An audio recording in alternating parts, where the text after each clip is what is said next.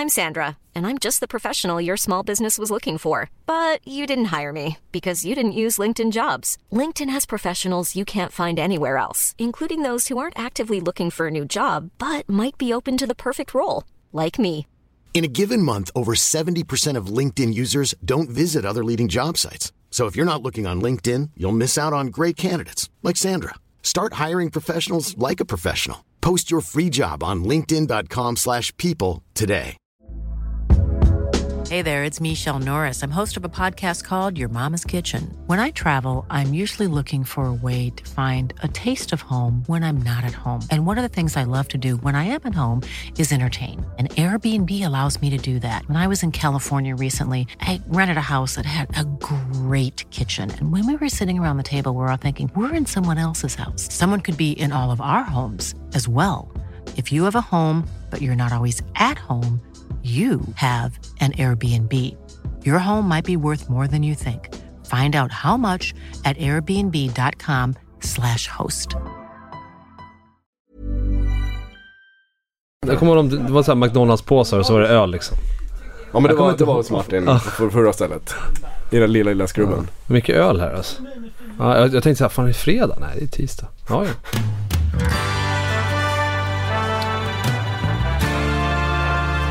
Nummer 27.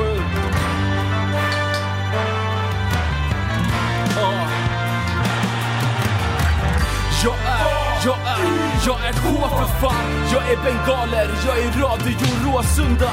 Jag är Sveriges vackraste emblem. Jag är Kenny Baby Spark mellan en djurgårdares ben. Jag är Bojan Djordjic attityd. Jag är en bira i pausen, jag är en massarin. Jag är Celso Borges i dödens grupp. Jag är som Broa Nouri när han rökte sutt.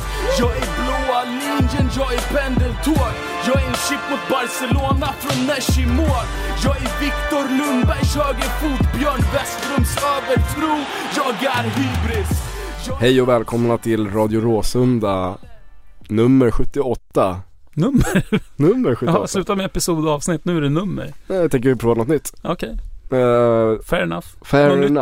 Något nytt behöver ju prövas. Ja, jag känner att vi behöver en ny formulering i programmet. Ny start. Nummer 78. Nummer 78. En svenskifiering av presentationen. Hej Martin. Hej Björn. Du är inte på topp just nu. Nej. Är du? Men du ser rätt fräsch ut ändå. Alltså, tycker du det? Ja. Tackar. Hur mår du? Som alltid när vi spelar in Radio Råsunda så blir man ju lite gladare och det lyfter ju liksom bekymren lite. Jag hoppas att de som lyssnar också känner lite så. Men det är som någon slags terapi, tycker jag. Jag har ju redan glömt gårdagen. Vi spelade in detta dagen efter jag höll på att säga derbytorsken mot Djurgården, men det är ju inte en förlust. Det känns bara som en förlust. Ja, det känns andligt, själsligt och spirituellt och mentalt. Och köttsligt. Nej, men det är för jävligt. Jag var så förbannad igår. Ja. Så här Björn, jag har aldrig gått från en match innan slutsignal. Och jag gick 10 minuter innan slutsignal. För jag var helt övertygad om att Djurgården kommer att vinna det här och vi kommer att förlora. Jag vill inte stå här. Jag var så otroligt löst i atomer av sorg, ilska, uppgivenhet att jag gick. Så du gav upp, menar du? 10 minuter innan slutet? Ja, jag gick. Jag har aldrig gjort det förut. Och jag är egentligen ganska glad över att vi har 1 poäng, men jag kan inte vara glad över det. Nej. Och det som stör mig mest är att efter första halvleken är ju magnifik från AIKs sida. Och AIK gör 3 mål i det här derbyt. 1 blir ju bortdömt då. Felaktigt ser man ju på bilden efteråt. Men vi gör 3 mål. Men det där jämnar ju ut sig i längden. Ja, det där, skitsamma. Det kan man faktiskt säga att det gör. Det jämnar ut sig i längden. Men vi gör 3 mål. Ja. Min poäng är inte att domaren har fel, utan min poäng är att AIK gör 3 mål på en halvlek. Och det är typ vad man kan begära. Vet du? Man kan inte begära mer av ett fotbollslag än att de lyckas producera 3 mål på en halvlek. Och det ska liksom räcka till att vinna. Även 2 mål räcker ju till att vinna. Och ska räcka till det. Och jag känner liksom, jag tycker att det är så... Jag finner liksom inte ord över den uppgivenheten att behöva stå på läktaren och se motståndarlaget och göra 2-1. Och sen så står man och känner att det här kommer vi att förlora. Det är bara en tidsfråga när det blir 2-2, och så blir det 2-2 ganska sent i förhållande till hur matchbilden ser ut. Och sen skulle det mycket väl ha kunnat bli 3-2. Grejen är att så här är det ju nu för tiden med AIK. Sen 2 år tillbaka. Det är inte som 2009 när vi visste redan när de gick ut på planen att vad som än händer så vinner vi matchen. Nej. Nu är det ju så att vi vet att vi kanske gör mål, 1 mål, 2 mål, 3 mål. Men gör motståndarna ett mål så kommer vi att tappa matchen. Vi vet att 3 mål räcker inte. En 3-målsledning räcker inte för AIK. Vi kan gott och väl tappa den matchen helt och hållet. Man kan inte vara lugn förrän domaren blåser av. Och frågan är liksom om spelarna upplever samma sak då. Kanske man kan tänka sig. För det jag minns från 09 mest, det är hur spelarna pratade om att när de gick in på planen så kände de att de gick in på planen med typ en 1-0-ledning. För de visste att de kommer inte att förlora. Nej, precis. Och det spelar ingen roll om motståndaren tog ledningen, för vi skulle ändå vinna matchen. Vi kommer att kunna kvittera och vända. Och nu är det ju någon slags skrattspegel av det. Det är liksom någon slags tvärtom. Det är någon slags, vad heter det? Alice i Underlandet, allting blir tvärtom. Vi kan leda med 5-0, man kan inte vara säker för det. Så är det ju. Och det är ingen rolig situation. Alltså det är skitjobbet. Det känns som att det sitter i skallarna. Eller det måste ju sitta i skallarna på spelarna. Men det som jag också upplever är ju att det inte bara sitter i skallen på spelarna, utan det sitter i skallen hos supportrarna. För det känns som att ingen riktigt tror på det. Så jag tror att vi ska kunna hålla det, inte ens på läktarna. Så att släpper vi in ett mål så... Det är ju precis som du säger, då tror inte vi att vi kommer hålla det här. Och så plötsligt så sjunger vi lite mindre och vi stöttar laget lite mindre och så börjar man skrika och bua istället. Ja, det kanske blev så på slutet, men jag upplevde inte att det var så under stora delar. Jag tycker det är möjligt att det var annorlunda igår. Upprätthöll trycket ganska länge, trots att det verkligen såg... Alltså det såg så illa ut i Björn andra halvlek igår att Djurgården springer liksom 8 runt AIK. Vi är inte 1 meter efter varje boll, vi är typ 2 meter. Vi är inte ens i närheten. Det känns som allting, luften har gått ur. Och då snackar vi typ 10 minuter in i andra halvlek. Och det är jävligt tragiskt. Det är en sån här match, alltså en match mot Djurgården, så ska inte det hända. Nej, det får absolut inte hända egentligen någon match. Men som du säger, ett derby får inte se ut så. Och den kände jag då, uppgivenheten som fyllde mig är ju att kan det hända? Det som händer i andra halvlek är det är liksom beviset på att AIK inte kommer att kunna leva upp till det. Jag trodde för bara några veckor sedan att AIK kommer att gå för guldet. För kan det se ut så här i en halvlek, då kommer det se ut så. Flera halvlekar.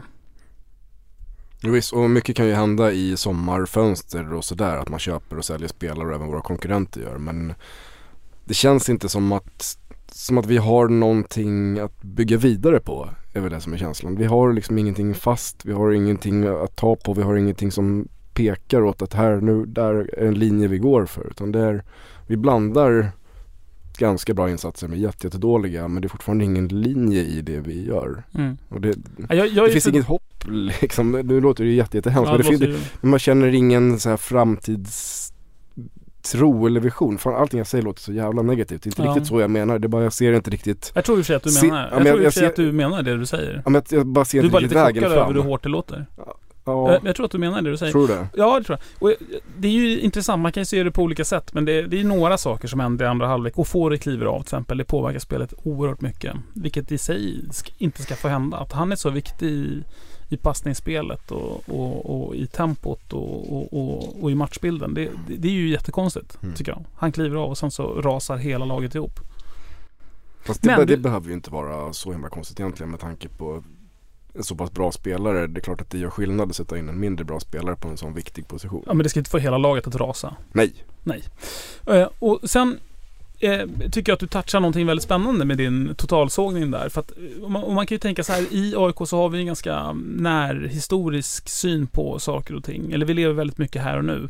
Och det är väldigt mycket fokus på guld 2015. Att man, kan jag tycka, nästan tappar att AIK är så mycket större än ett guld i år. Och jag kan sakna en vision över vad AIK är, hur AIK ska ta över och dominera svensk fotboll för många år framöver. Alltså en spelidé, en spelfilosofi som verkligen dominerar, så att säga. Det är mycket fokus på just på guldet i år. Mm. Men det är väl för att vi är så guldtörstande också. Och AIK är ju den typen av klubb där man inte har tålamod. Nu har vi haft tålamod några år med någon slags halvokej resultat. Vi har nått våra topp 4 eller topp 3 eller vad det ska vara. Men någon gång någonstans måste det ändå resultera i ett guld. Och det känns som att alla bestämt sig för att det är i år. Och annars så överger vi vår idé och plan. Och det känns lite som att det är där vi är nu. Nu är det ingen som längre tror på den här idén. Och folk börjar överge idén och planen. Nu är det inte längre viktigt, om man följer snacket så är det inte längre viktigt med att ha en ekonomi i stabilitet. Nu är det inte viktigt att vi inte hamnar i en ekonomisk kris som vi var i för några år sedan. Nu är det viktiga att med alla medel vinna guldet. Så nu, jag tror att väldigt, väldigt många skulle uppskatta att man la de här 30 miljonerna vi har på banken som vår säkerhet och köpte in viktiga spelare för det. Om de nu finns på riktigt. Men i alla fall, tifot var ju jävligt fint. Tifot var helt fantastiskt. Det var, vet du, det är typ bara AIK som gör sådana här vändtifon. Alltså under så här, sedan 2006 eller någonting så har vi gjort 3 eller 4 stycken sådana här som har varit riktigt jävla grymma. Och inga andra lag har gjort någon sådana. Och som man har olika motiv och sådär. AIK-tifo är ju helt överlägsna resten av supporter-Europa, tror jag. Ja, de är ju fantastiska. Alltså de andra lagen typ i Italien och sådär, de har ju sina stora jävla typ klubbsponsrade eller sponsorsponsrade tifon. Det är ju ointressant. Det är liksom de här unga killarna av AIK-tifo är ju fantastiska. Ja, verkligen. All heder.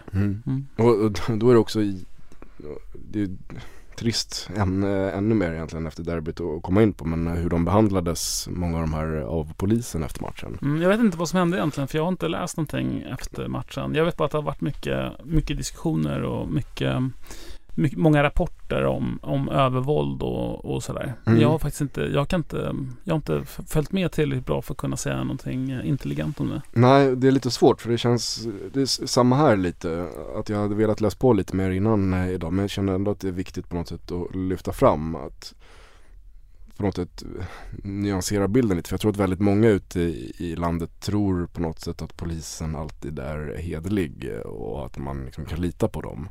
Men jag har pratat direkt med personer som har varit där i den situationen, och det har verkligen inte varit något dåligt beteende överhuvudtaget. Man har varit nere och liksom med sina tifo-grejer, sina flaggor och allt sånt där och väntat på en bil som skulle komma, och sen bara slumpmässigt blivit stoppade där av ett stort antal säkerhetsvakter och poliser och fått stå där i ett antal timmar, stundom sitta, stundom stå upp och visiteras och filmas och sen till slut bussas iväg långt bort. Och egentligen, jag vet inte riktigt vad polisen har rätt att göra i den här situationen, för de har ju inte gjort någonting. Och sen dessutom då en AIK som liggande på marken blivit slagen i huvudet med en batong av polisen. Det är vidrigt. Men samtidigt, vi vet ju inte tillräckligt mycket, vi har inte varit där själva och sett de här grejerna, men jag antar att de här närmaste dagarna och säkert dagarna mellan när vi spelar in och till det släpps kommer det skrivas och sägas mycket om det. Men det är lite otäckt, och det känns som att som många skrev igår, det kommer nog inte dröja så länge innan det första supporterdödsfallet inträffar. Det vore ju oerhört tragiskt. Jag upplevde det som var på matchen ingenting av allt det här. För att innan matchen så var det ganska lugnt. Jag såg ingenting. Det kändes inte som att det var någon upptrappning av känslor eller så överhuvudtaget. Så att för mig kom hela den här nyheten som en stor överraskning efteråt. Ja, för hela marschen där var ju väldigt lugn och fredlig, vad jag förstod. Ja, jag gick inte den, så jag vet inte det heller. Tydligen där skötte sig polisen utan problem. Det var liksom ingen strul, ingen stök. Så någonting måste ha hänt efter där okej. Ja, vi får väl se, det kommer väl komma fram mer och mer här under dagarna vad som egentligen har hänt. Ja, men jag hoppas att alla liksom, att alla är okej, och att han som blev slagen i huvudet, det känns ju lite bekymmersamt. Jag vet ju att han liksom klarade sig på något sätt, men det är så jävla otäckt. Ja, det är ju mycket våld. Det är ju enormt mycket våld. Att slå en människa mot huvudet med en batong är ju någonting som du lätt kan dö av. Ja, dessutom en person som ligger ner. Och visst, det finns väl folk i supporterled som inte är skötsamma, det vet ju allihopa. Men det blir ju extra otäckt på något sätt när det finns motsvarande i uniform. Tycker jag i alla fall. Jag tycker att det är betydligt mer otäckt när de som ska skydda oss är av samma kaliber. Men du pratar om att det finns en risk för att vi kommer att se ett dödsfall snart. Vi såg ju ett dödsfall av en djurgårdare för inte så länge sedan. Då var det mellan supportrar. Men det du pratade om är någon dödsfall där mellan ordningsmakten, tänker du? Där ordningsmakten har använt övervåld mot supportrar. Det var i alla fall vad man är rädd för. Jag hoppas att det på något sätt kan trappas ner, att man stannar upp det här. För det känns som att det är en upptrappning snarare just nu från polismakten. Sätts till allting också runt omkring med det man gör, alltså reducering av ståplats och avbrott av matcher och liknande. Man gör ju väldigt mycket som man inte har gjort de senaste åren. Kan man säga det, att det är en upptrappning i aktioner mot fotbollssupportrar. Men vi får se vad som händer kring det. Jag känner också att vi om vi ska lätta upp stämningen lite kan vi berätta också. Jag var inte på matchen. Nej, just det. Du var ju på opera. Jag var på opera. Och anledningen till det var ju att dels så firade ju jag och min fru 11 år tillsammans igår. Och det tyckte jag var lämpligt också att då köpa operabiljetter bland annat i julklapp till min fru. Okej, innan spelschemat var satt. Så att när spelschemat... Stort av dig att fullfölja ändå. När spelschemat kom var jag jävligt besviken kan man ju säga. Men och jag får så jävla mycket skit hemma för att jag alltid väljer fotbollen före kärleken. Före Maria. Så att är det någon gång som man skulle visa liksom extra mycket hur mycket hon betyder och att jag liksom ska visa att jag väljer henne före derbyt. Jag tror inte jag har missat ett derby på plats på kanske 10-15 år så där. Och nu gick jag på opera istället tillsammans med min fru. Med telefonen surrande i fickan under tiden istället. Varför surrade den då? Därför att det blev mål. Det blev många mål? Ja. Hur var det att sitta på operan och samtidigt ha det här, i ditt fall då väldigt tydliga ångestderbytet också pågående så att säga parallellt? Jag kan säga att uppladdningen var jäkligt skön. För på något sätt så stängde jag av lite att det var derby under dagen. Sen framåt eftermiddagen vid 4-5 då slog det till på allvar. Då kom det riktiga derbynerverna. Men vad hände då? Nej, men då var liksom det vanliga liksom, att man blir dålig i magen, är nervös och kan inte fokusera och går runt och tänker bara på matchen och liksom glömmer bort saker, du vet, sen när man ska försöka jobba och det liksom bara inte funkar. Men sen när vi väl var på operan, den var helt fantastisk. Jag gillar ju det. Alltså, La Traviata. Ja, vi brukar ju gå då och sådär. Och den var helt sjukt bra. Var det många som dog? Ja, det var det inte. Men det är ju så klassisk i opera, så det är ju alltid liksom en av huvudpersonerna dör ju. Det kan man räkna med. Sen tycker jag att fler borde gå på opera, för det är så jävla häftigt. Alltså, jag säger fler borde gå på fotboll, säger jag då. Det också. De som var där på operan borde gå och kolla på fotbollsderby. Och de som är på fotbollsderbyt borde gå och kolla på opera. Inte samtidigt dock. Nej. Och jag ska aldrig mer gå på opera samtidigt som det är ett derby. Nej. Men det är intressant att de här det är ju två storslagna konstformer. Fotbollen och operan. Hur de kan sammanlänkas på detta magnifika sätt. Verkligen. Det är faktiskt väldigt fint. Ska vi gå vidare, Martin? Ja, okay. Jag fick en idé i morse när jag stod i duschen. Ja, grattis. Tack. Jag får oftast idéer när jag står i duschen. Det är någon slags tankestund för mig. Vi touchade ju vid det lite förra veckan, men det tar så lång tid för att jag bara sjabblar hela tiden. Men låten Keff, jag är AIK ska ju äntligen släppas på iTunes och Spotify och alla ställen. Nu är allting färdigt, nu väntar vi bara på att det ska komma upp. Det kanske till och med kommer upp innan det här är släppt. Men min idé var ju att alla AIK tillsammans ska se till att den här jävla låten kommer upp på Digilistan på P3. Ja. Och för att den ska göra det behöver den spelas väldigt mycket och köpas mycket. Så om man köper den på iTunes eller lyssnar på den på Spotify, gärna på repeat typ dygnet runt, så kommer den komma upp på den här Digilistan och spelas i Sveriges Radio. Just det. Med alla roliga grejer med Kenny Pavis pungspark mellan Djurgårdares ben och sådär. Och som någon slags extra incitament så tänker jag också då att jag vet inte alls vad det handlar om för intäkter, men vi tänker i alla fall att intäkterna ska tillfalla AIKs ungdomsfotboll för den här låten. Just det, så vi Radio Råsunda äger ju rättigheterna till den, så det kommer vi på något sätt tillfalla oss, men det som kommer på något sätt pyntar vi ut när det här året är slut till AIKs ungdomsfotboll. Just det, så du säger inte det här, uppmanar inte folk att rösta in AIK på Digilistan, jag är AIK på Digilistan för att du ska tjäna massa pengar. Nej. Så du ska kunna gå på mer opera. Nej. Utan du gör det här för att alla pengarna sen kommer att gå till AIK fotboll, ungdomsfotboll.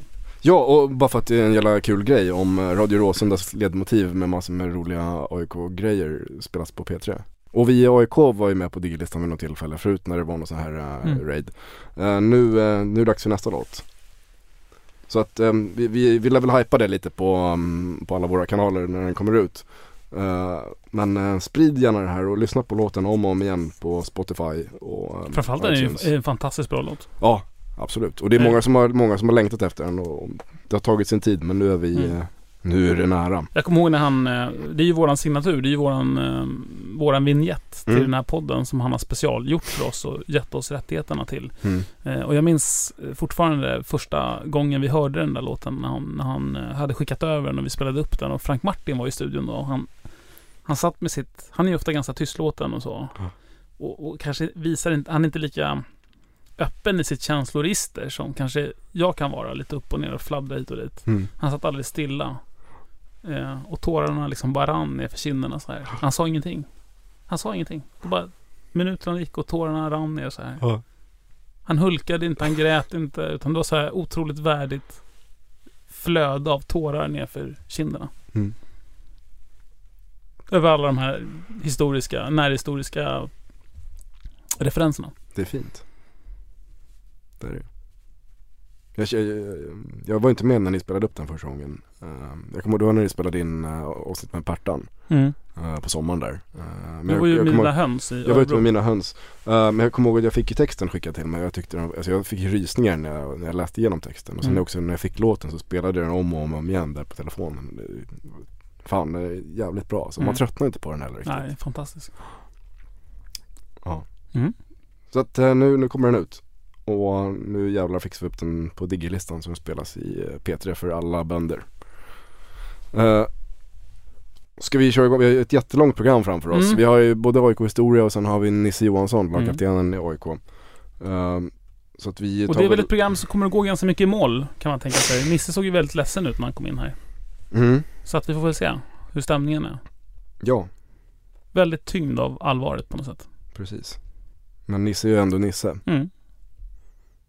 Allsvenskans bästa spelare. Jag skulle säga en av världens bästa vänsterbackar. Världens bästa vänsterback. Världens bästa? Ja, jag vet ingen bättre. Nej, inte jag det. Nej. Men först tar vi in Simon och snackar lite historia, va?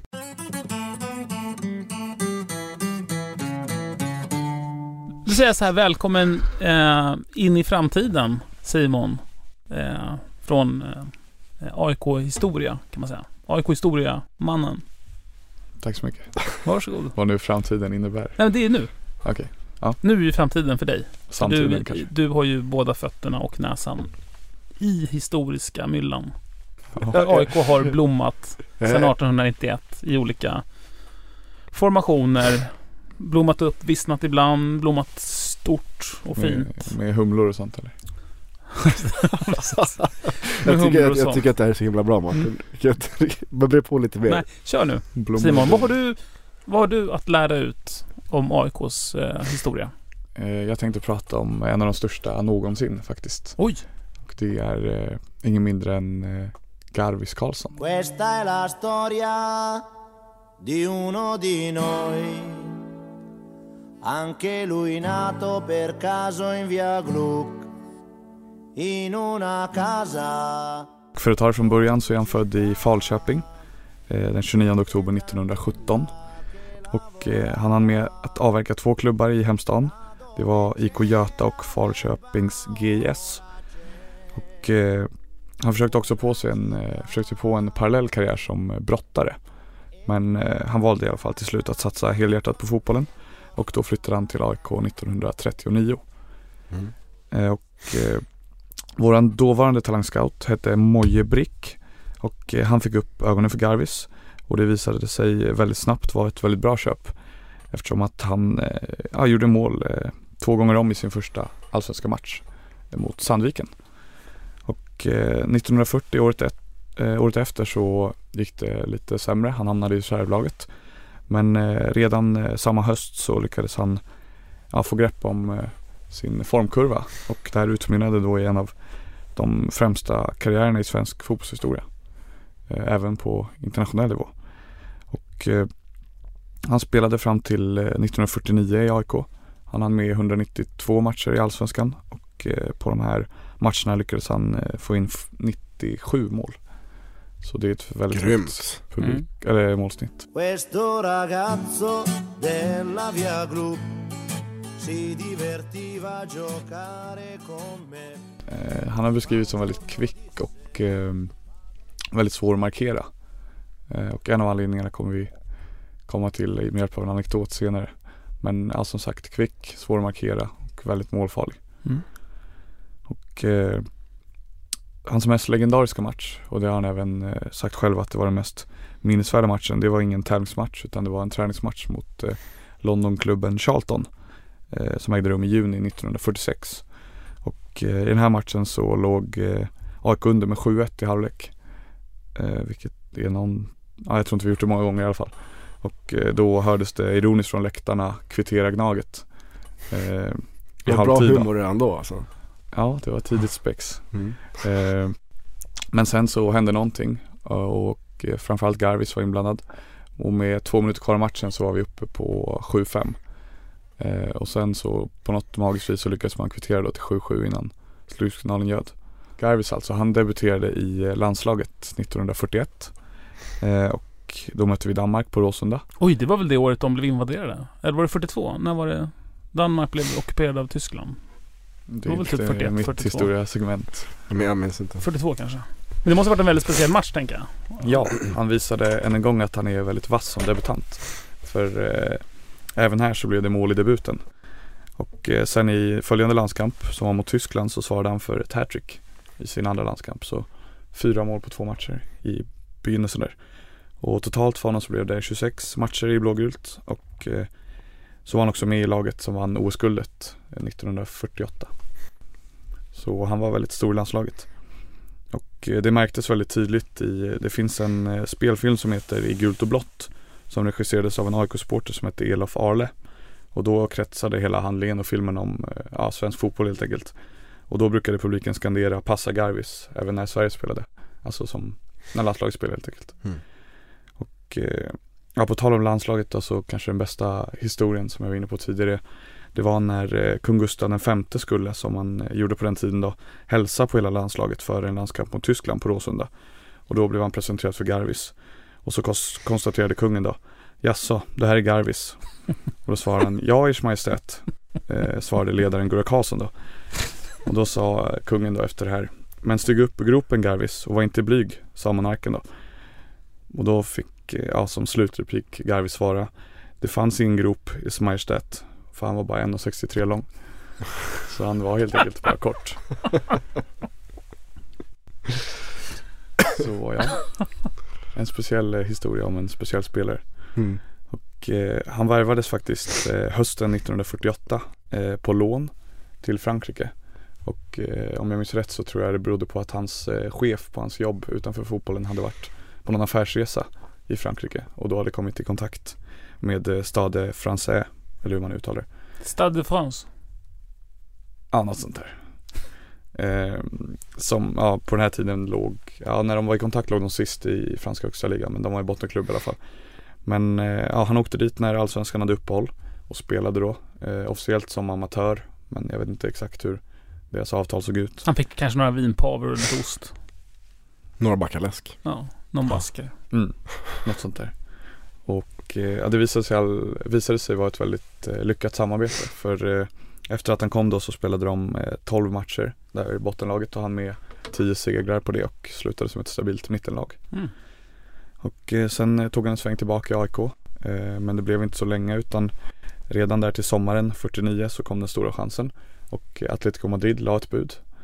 Och efter att ha helt enkelt frågat efter råd och pratat med Gunnar Nordahl om hela tillvaron som fotbollsproffs i Sydeuropa, så bestämde sig Garvis då för att ta sitt livschans. Och han fick inte ångra det på något sätt, utan han klarade klivet väldigt bra, och så blev han en av de stora stjärnorna i Atletico Madrid som vann ligaguldet både 1950 och 51.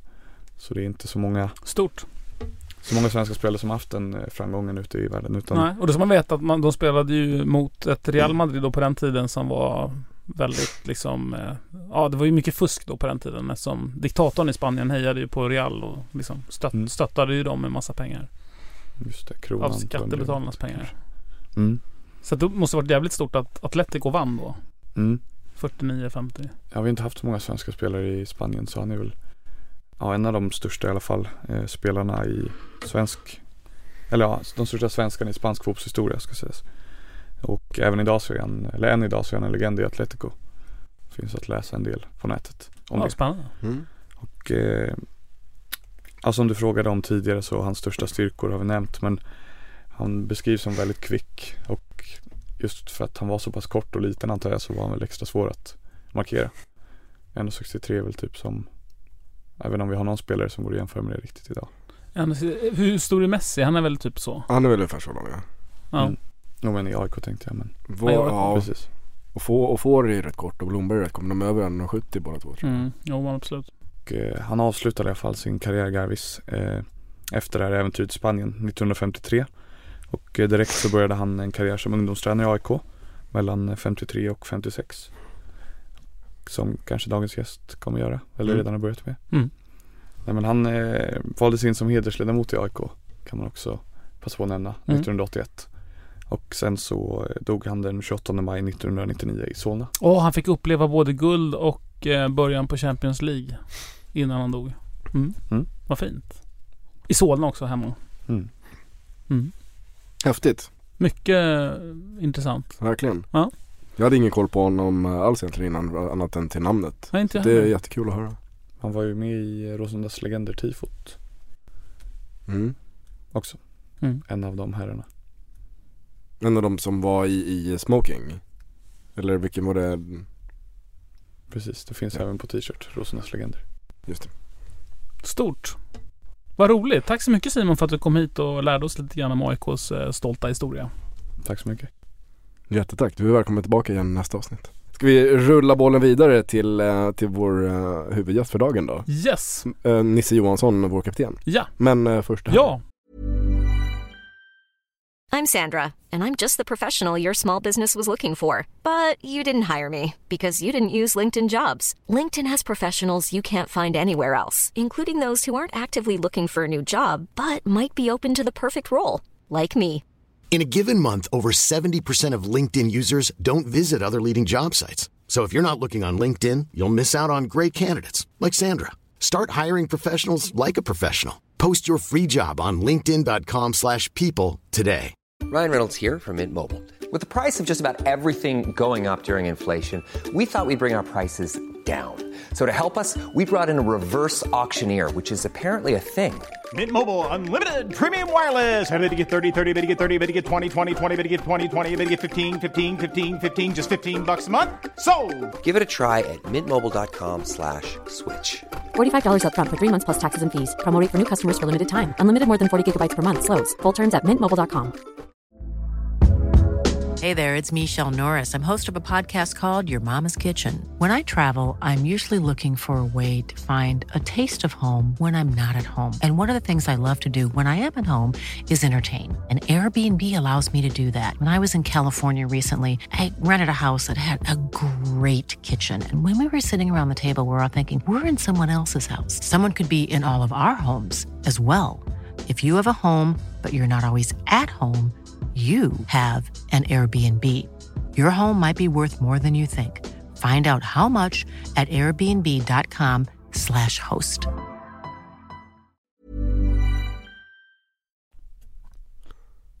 Jag är armsdjupligt spel i anfallen. Jag är Eero-markane. Jag som en fullstreamad borta match. Som 2-1 ifrån Tjärnströmen måste match. Tjena Nisse och välkommen tillbaka för 3:e gången till Radio Råsunda.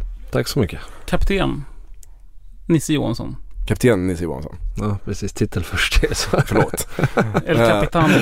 Hur mår du då? Det här är dagen efter att AIK spelat 2-2 mot Djurgården. Det är väl ingen höjda dag kan man inte kalla det. Det är lite speciell grej med dig och Radio Råsunda. Jag vet inte om du har tänkt på det. Du kanske inte tar upp så stor del av dina tankar. Men varje gång du har varit hos oss så har det varit dagen efter en riktigt jävla skitresultat. Första gången så hade ni precis kommit hem från Göteborg och jag tror att vi hade torskat guldet i princip den matchen. Det var 2013. Och så skulle jag tror vi skulle möta Djurgården någon gången efter. Ja, just det. Och sen förra året när det var hos oss så tror jag att om vi hade förlorat ett derby kanske. Nej, det var ju efter den här fruktansvärt jobbiga matchen mot Falkenberg.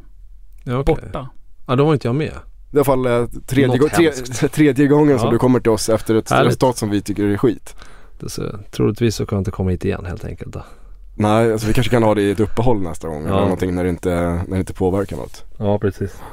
Jag blir så nervös när jag ligger och tänker på det här. Det är därför men jag var så himla nöjd för att du gjorde mål igår. Då tänkte jag Radio Råsunda-effekten. Det brukar bli men så var det. Det är ju det. Det var där det kom från. Du gjorde ju, kan man säga, en väldigt bra match igår, tycker jag. Ja, även om laget...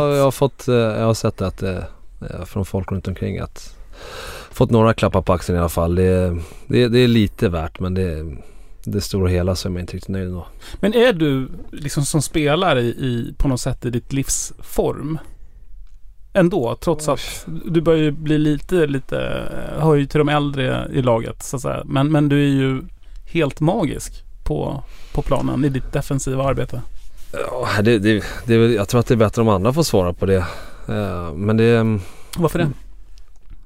Det är svårt att hylla sig själv. Nej, men du behöver inte hylla dig själv, men du kan säga, är du i bättre form än tidigare? Eller hur ser du på dig själv som spelare nu? Jag skulle säga att kroppen mår bra. Jag känner mig fräsch. Och jag har inga problem att springa och jag har inga problem att träna.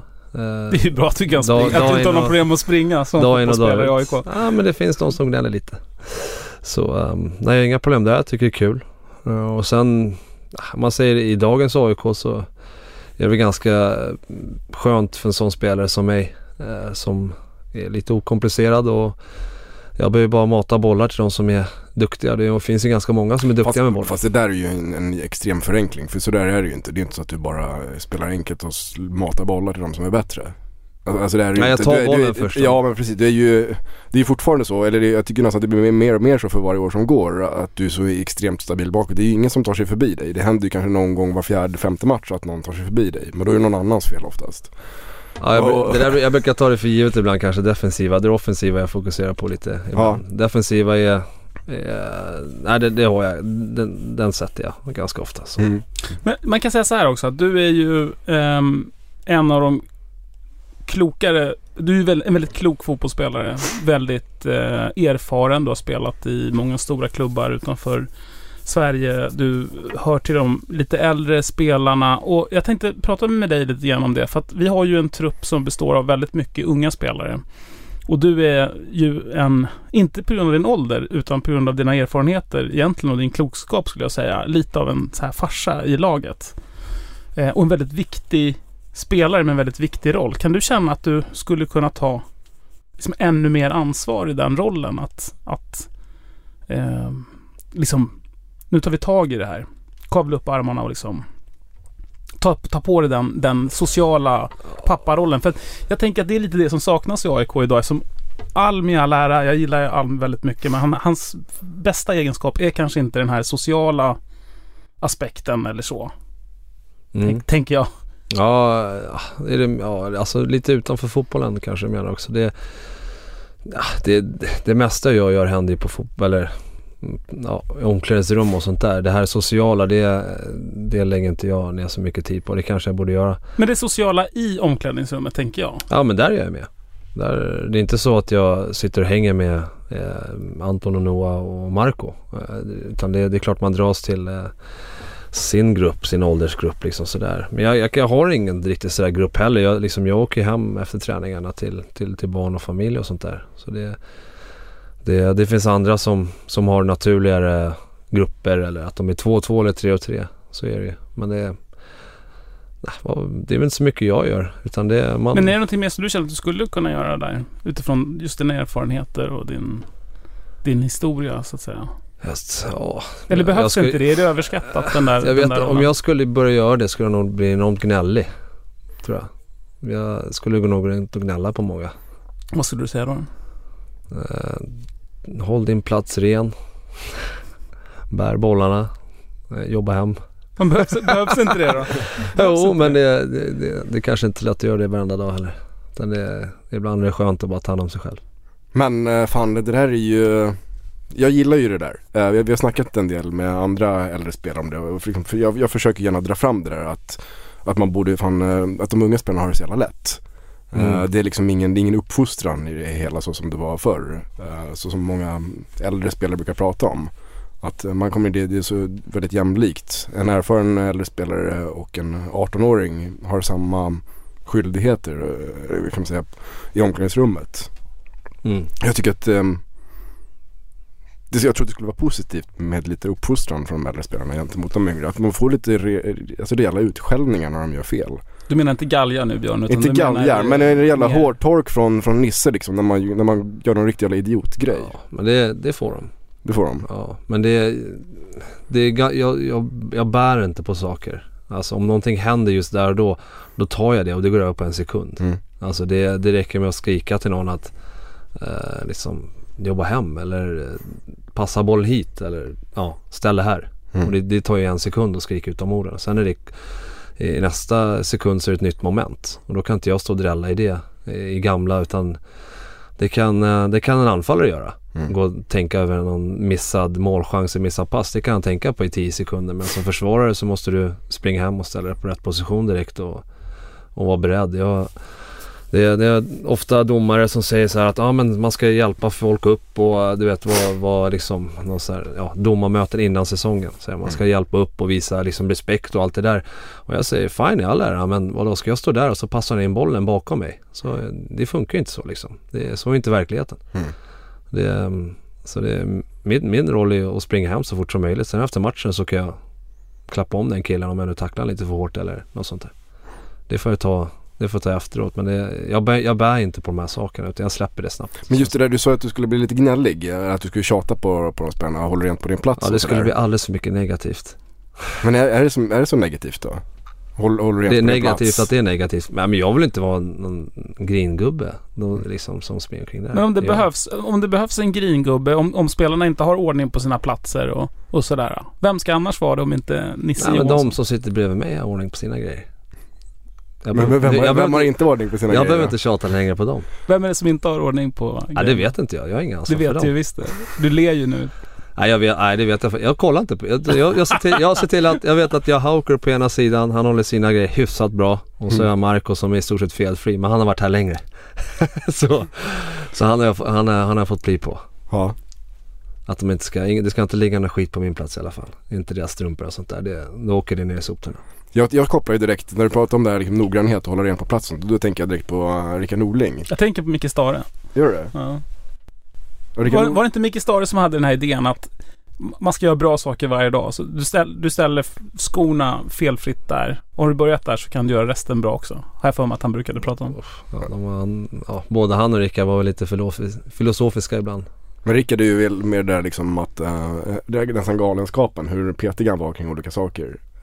Jag vet inte om du hörde det, men Mats Rubart berättade det när de var på träningsläger i Spanien när det var, hur Rickard Norling skällde ut ett gäng. Jag tror att du var med också för att ni hade ketchup på hamburgarna. Nej. Ja, det kanske var innan din tid. Hamburgare? Det låter inte alls som Rickard. Det var ju Kenny Pavey som sa det. Var det Kenny Pavey som sa det? Ja, det var nog precis innan. Det var precis kanske när Johan Mjällby var med också som fick en törn för att han beställde en cola istället för... Nej, det var till och med juice. Eller något sånt där. Inga apelsinjuice utan drick vatten eller något sånt extremt. Men det var precis innan. Det kanske var 2016 och sånt där. Men uppskattar du sånt från en tränare? Att de är noggranna och håller hårt på saker? Nej, men jag tycker att de ibland har lite ansvar också. Inte bara på planen utan även att de tar till vissa saker som ett vanligt beteende i, om det är en matsal eller var det är någonstans. Att man liksom det är inga mössor på och sånt, inga kapsar på sådana här saker när man sitter och äter eller sådana små saker. Hur är det i AIK? Har man mössor och kapsar på sig när man äter? Ja. Mohammed kanske har sin kaps. Ja, Mohammed har. Det handlar att jag säger till de yngre. Mohammed låter jag vara. Ja, för det. Ja, jag tror att han är på. Han är lite Mutumba på han. Det är som en grej. Det blir en grej. Jag tror att de andra är lite mer trötthet eller lathet liksom. Jag är en djupledsboll till CH Jagnet. Jag är som Nabbe Bahois fiskrecept. Som en straff på Marcus Jonsson, jag är 100%. Ska vi gå över och prata om derbyt som spelades igår? Det kan vi göra. Det var ju en rätt jobbig upplevelse som AIK-supporter på plats. Att se AIK så totalt dominera första halvlek och göra 3 mål. 1 blev ju bortdömt, men att göra 3 mål, det är ungefär vad man kan begära av ett fotbollslag, tänker jag. Göra 3 mål i första halvlek, då ska man ju liksom vinna matchen. Och sen har det ju varit som det har varit de senaste, sen 2013, att man har inte känt den säkerheten. Alltså trots, om Djurgården gör 1 mål så känns det som att vi kommer att förlora det där. Och det är första gången som jag har gått från ett derby innan slutsignalen, för jag trodde faktiskt att vi skulle förlora. Du ser ju ut som på en begravning, så du ser ju helt... Ja, nej, den känslan jag hade var att det här kommer inte att hålla heller. När det liksom även 2-1... Sen gick det ju faktiskt 20 minuter och sånt där innan de gjorde 82 eller något sånt där. De hade någon träff i insidan. Och det var faktiskt så att det var snudd på att man kollade upp på klockan, för det var ju våg på våg hela tiden att det kom, och det tog ju aldrig stopp, och vi fick aldrig något andrum, jag och Pertan liksom. Vi hann ju knappt titta på varandra innan nästa boll flög in, eller om det var en retur eller en hörna, eller det var ju grejer hela tiden. Så det var extremt jobbigt, och man fick aldrig ens chans att rätta till det. Jag vet inte om jag kunde. Jag tror inte vi kunde rätta till det just där då. Vi var paralyserade. Vad var det som hände? Nej, alltså det, på något sätt så borde vi vara mer på vakt att så här kommer de spela. Det är så här de spelar hela tiden i stort sett. Lägger den djupt långt ner i hörnen och så kör de därifrån. Men vi lyckades inte ens vinna den duellen, och vi lyckades inte vinna duellen efter det heller ofta. Nej, vi var ju typ 2 meter efter på varje boll, kändes som. De sprang i 8 runt oss. Ja, här. Och det var, de kom ju liksom och vi lyckades inte skapa någonting heller, att vi kunde passa bollen heller rejält, utan vi hade ingen ordentlig plan B när vi väl fastnade i den här onda cirkeln, utan det var på något sätt att försöka rida ut den så gott det går. Men känslan var inte alls bra. Det var inte för mig. Men för min del, när jag tittar på Djurgården som lag, jag är väl lite partisk sådär, men när jag tittar på Djurgården som lag så skulle inte jag välja någon spelare från deras lag före någon i vårt lag. Är Djurgården så bra att de ska kunna dominera mot oss på det sättet som de gjorde i andra halvlek? Eller handlar det om att vi inte var förberedda på rätt sätt? Alltså vi var ju förberedda från start av matchen. Så det var ju inget snack. Sen kommer de ut med ett helt annat drag i andra, känns det som. Sen vet jag inte om vi går ner oss några snabbt samtidigt som de går upp sig, så att det blir en sån skillnad. Det vet jag inte, men det såg ut som det i alla fall. Sen har de en jättetydlig idé hur de ska spela, och de gör det konstant hela matchen. Vi har inte det, vi har ett mer öppnare spel. Men om det är så tydligt, låter det som att det borde vara lättare att läsa det då, och liksom kontra och spela mot den idén. Ja, fast vi försvarar oss så som vi försvarar. Vi försvarar inte mot Djurgården varje match. Alltså så vi lägger oss i de positioner som vi ska ligga i alla fall i en fyrbackslinje, match in och match ut. Sen gäller att vi är mer vaksamma på andra ställen, på andra bollspel, att vi är lite mer taggade där, att vi kanske inte är så offensiva i tanken längre, utan vi kanske är lite mer defensiva. Vi har inte varit det på ganska länge, ett defensivt lag eller defensiva utgångspositioner. Det har vi inte varit på ett par år nu, så det är nog någonting vi måste lägga på oss, att vi tar lite lägre utgångsläge med inte bara centrala mittfältare utan även kanske yttermittfältare som är kanske våra mest offensiva spelare i laget tillsammans med anfallarna. Dickson sa i en intervju med Aftonbladet, tror jag det var, efter matchen, att vi borde ha, när vi ledde matchen med 2-0, att vi borde ha gått ner mer defensivt, att vi borde ha haft någon slags taktisk plan som saknades. Håller du med om det? Alltså att man ska i det läget på något sätt backa hem eller liknande? Ja, liksom lägga bollar in, liksom, lägga in bollar bakom dem mer än precis som de gör. Men man måste bestämma sådana saker innan. Det går inte alltså man slår en boll på någon alltid, eller försöker sikta på någon. Men samtidigt man vet ju inte om den här vågen slutar heller. Det är det som är liksom, de får försöka köra nu ett tag då. och så försöker vi reda ut det, och sen när det är slut, då kommer våra kvaliteter visas igen. Och då kommer vi få mer ytor och då kommer vi kunna göra mer mål. För jag känner ju när jag står på läktaren där i början av andra, de gör ju 2-1 ganska tidigt i andra halvlek. Sen är det ju bara en tidsfråga när det blir 2-2, så känner jag liksom, det är så jävla tydligt, och AIK det är det som ni inte orkar. Man jättelångt efter på varje boll, och det känns som att så här, energin är helt liksom, borta. Vi vann ju inte många dueller. Så var det. Och då undrar man, vad är det som liksom händer vad är det som händer? Vad är din förklaring på vad som händer? Alltså jag vet inte. Det är svårt att prata för andra. Jag försöker hålla mig lugn och göra som vanligt liksom. Samtidigt kanske man ska försöka nå ut till andra, men det är ganska svårt att göra det i en sån match, eller sån tryck det var. Det var ju svårt att prata med varandra. Så då jag vet inte vad man gör. Man blir lite paralyserad just i momentet och fokuserar på sin egen prestation. Man försöker ju prata och styra och skrika och sånt där, men det kanske inte går hem alla gånger. Sen gäller det att alla reagerar lite snabbare än vad vi gjorde. Att man kanske får uppfatta vad som behövs, vad som krävs just nu. Inte vad som krävs hela matchen, men nu behöver vi göra det här ett tag. En sak som jag ser då, du kan ju det här mycket bättre än vad jag kan fotboll. Du är ju både taktiskt och alltså och får det kliva ut ganska tidigt. Och för mig så händer jättemycket med spelet när han kliver ut. Ja, han är ju en enorm bolltrygg. Han är ju viktig för vår. Det är han sköter i tempot på något sätt ganska väl när han väl har bollen. Sen vart det mer byten än så som påverkade oss i längden också med först Noah som inte kunde spela, och sen Sauli som gick in, och så gick han ut ganska tidigt, och vi trodde väl att kanske Ofori skulle spela vänsterback, men det var Panos som spelade där, och det vart många ändringar, och det är klart sånt där, alla är duktiga spelare så alla klarar det. Men det kanske varit lite för många små grejer, och då blir det ett stort hål av många små prickar liksom. För vi har ju pratat en del om det här, att vi förlitar oss mycket på enskilda spelare, Nabbe och Fori, och när det händer någonting med någon av de spelarna så kan matchbilden totalt förändras. Det blir så otroligt tydligt. Och du pratar om att vi hade ingen bra plan B där taktiskt för det som hände i andra. Nej, precis. Alltså nu, vi har ju spelare som liknar Nabbe men inte har hans kanske riktiga spetskvaliteter. Så vi har ju spelare som Sam som är duktig på att utmana och springa bollen, men kanske inte har erfarenheten än och veta när han ska göra vad riktigt. Utan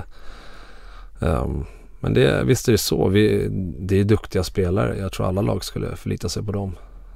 Man kan nog ta bort de 2-3 bästa ur varje lag, och de skulle nog försämras ganska rejält. Det tror jag, men det finns ju andra sätt att göra mål också, så andra får chansen att kliva fram, och det är därför vi har en trupp. Jag gnäller inte på det. Jag tycker det är bra att alla får chansen, alla får lära sig. Jag tror många lär sig enormt mycket, även fast man nu vart det ingen förlust, men det känns ju som en, och det kanske är bra det också för vissa.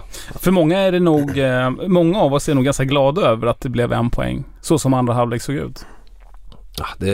Glada vet jag inte. Men man är typ arg ändå, eller jag hade samma känsla. Jag kände också att de var nog närmare, även fast vi hade någon chans i slutet tror jag med Henok, och så var de ändå någonstans närmare, hade trycket, och så de kände nog att de var nog närmare 3-2 än vi var det. Det var ju 2 olika halvlekar. Vi dominerade i första halvleken och borde ha gjort 3 mål där. Vi gjorde ju 3 mål. 1 blev ju felaktigt bortdömt, men och de gjorde bara 2 under sin halvlek som de dominerade. Vad säger du, Björn? Du såg också otroligt nedstämd ut. Fan, vilken dålig stämning där inne. Det är så otroligt bara... För mig är det här något så konstigt. Det var typ det första derbyt på kanske 15 år som jag inte såg på plats. Jag firade ju årsdag med min fru igår. Vi var på opera. Såg en väldigt dramatisk italiensk opera. Och det roliga var ju att den följde ju skeendet i matchen också. I första halvlek, första och andra akten så var det liksom bara positivt. Allting var glatt och de träffades och blev kära. Samtidigt så surrar det i fickan på mobilen. AIK 1-0. Så liksom, yes, jag klämmer till fruns knä liksom. Så, kolla. Och så 2-0 liksom, det är fortfarande bra. Och sen börjar paus, vi går och dricker vin. Och sen börjar misären i operan. Och så huvudpersonen blir sjuk. och vad heter han? Kerim Ribati gör 1-2. Och jag bara tänker, nej nu jävlar, nu går det åt helvete. Då dör hon. Ja, men på riktigt. Och det bara fortsätter liksom. Och så jag känner, och så surrar jag fickan. Nu blir det 2-2, jag är säker. Och så tar jag upp telefonen och det är 2-2. Och ungefär samtidigt så ligger den där jävla kvinnan på golvet där på operan och liksom dör. Alla står runt omkring och pekar på henne och sjunger liksom att hon dör. Hon är död. Och det var så jävla misär och det var skitdramatiskt, men det är mycket känslor när man är på operan. Det är extrema känslor och yttringar, de sjunger jättemånga och det är vackert och samtidigt så känner jag det liksom, fy fan, den jävla matchen också, hur de inte kan leverera. Det var tungt. Och i samma ögonblick, det är ungefär då jag går från arenan. Alltså det är ett speciellt sätt att uppleva ett derby på som det var en väldigt bra opera.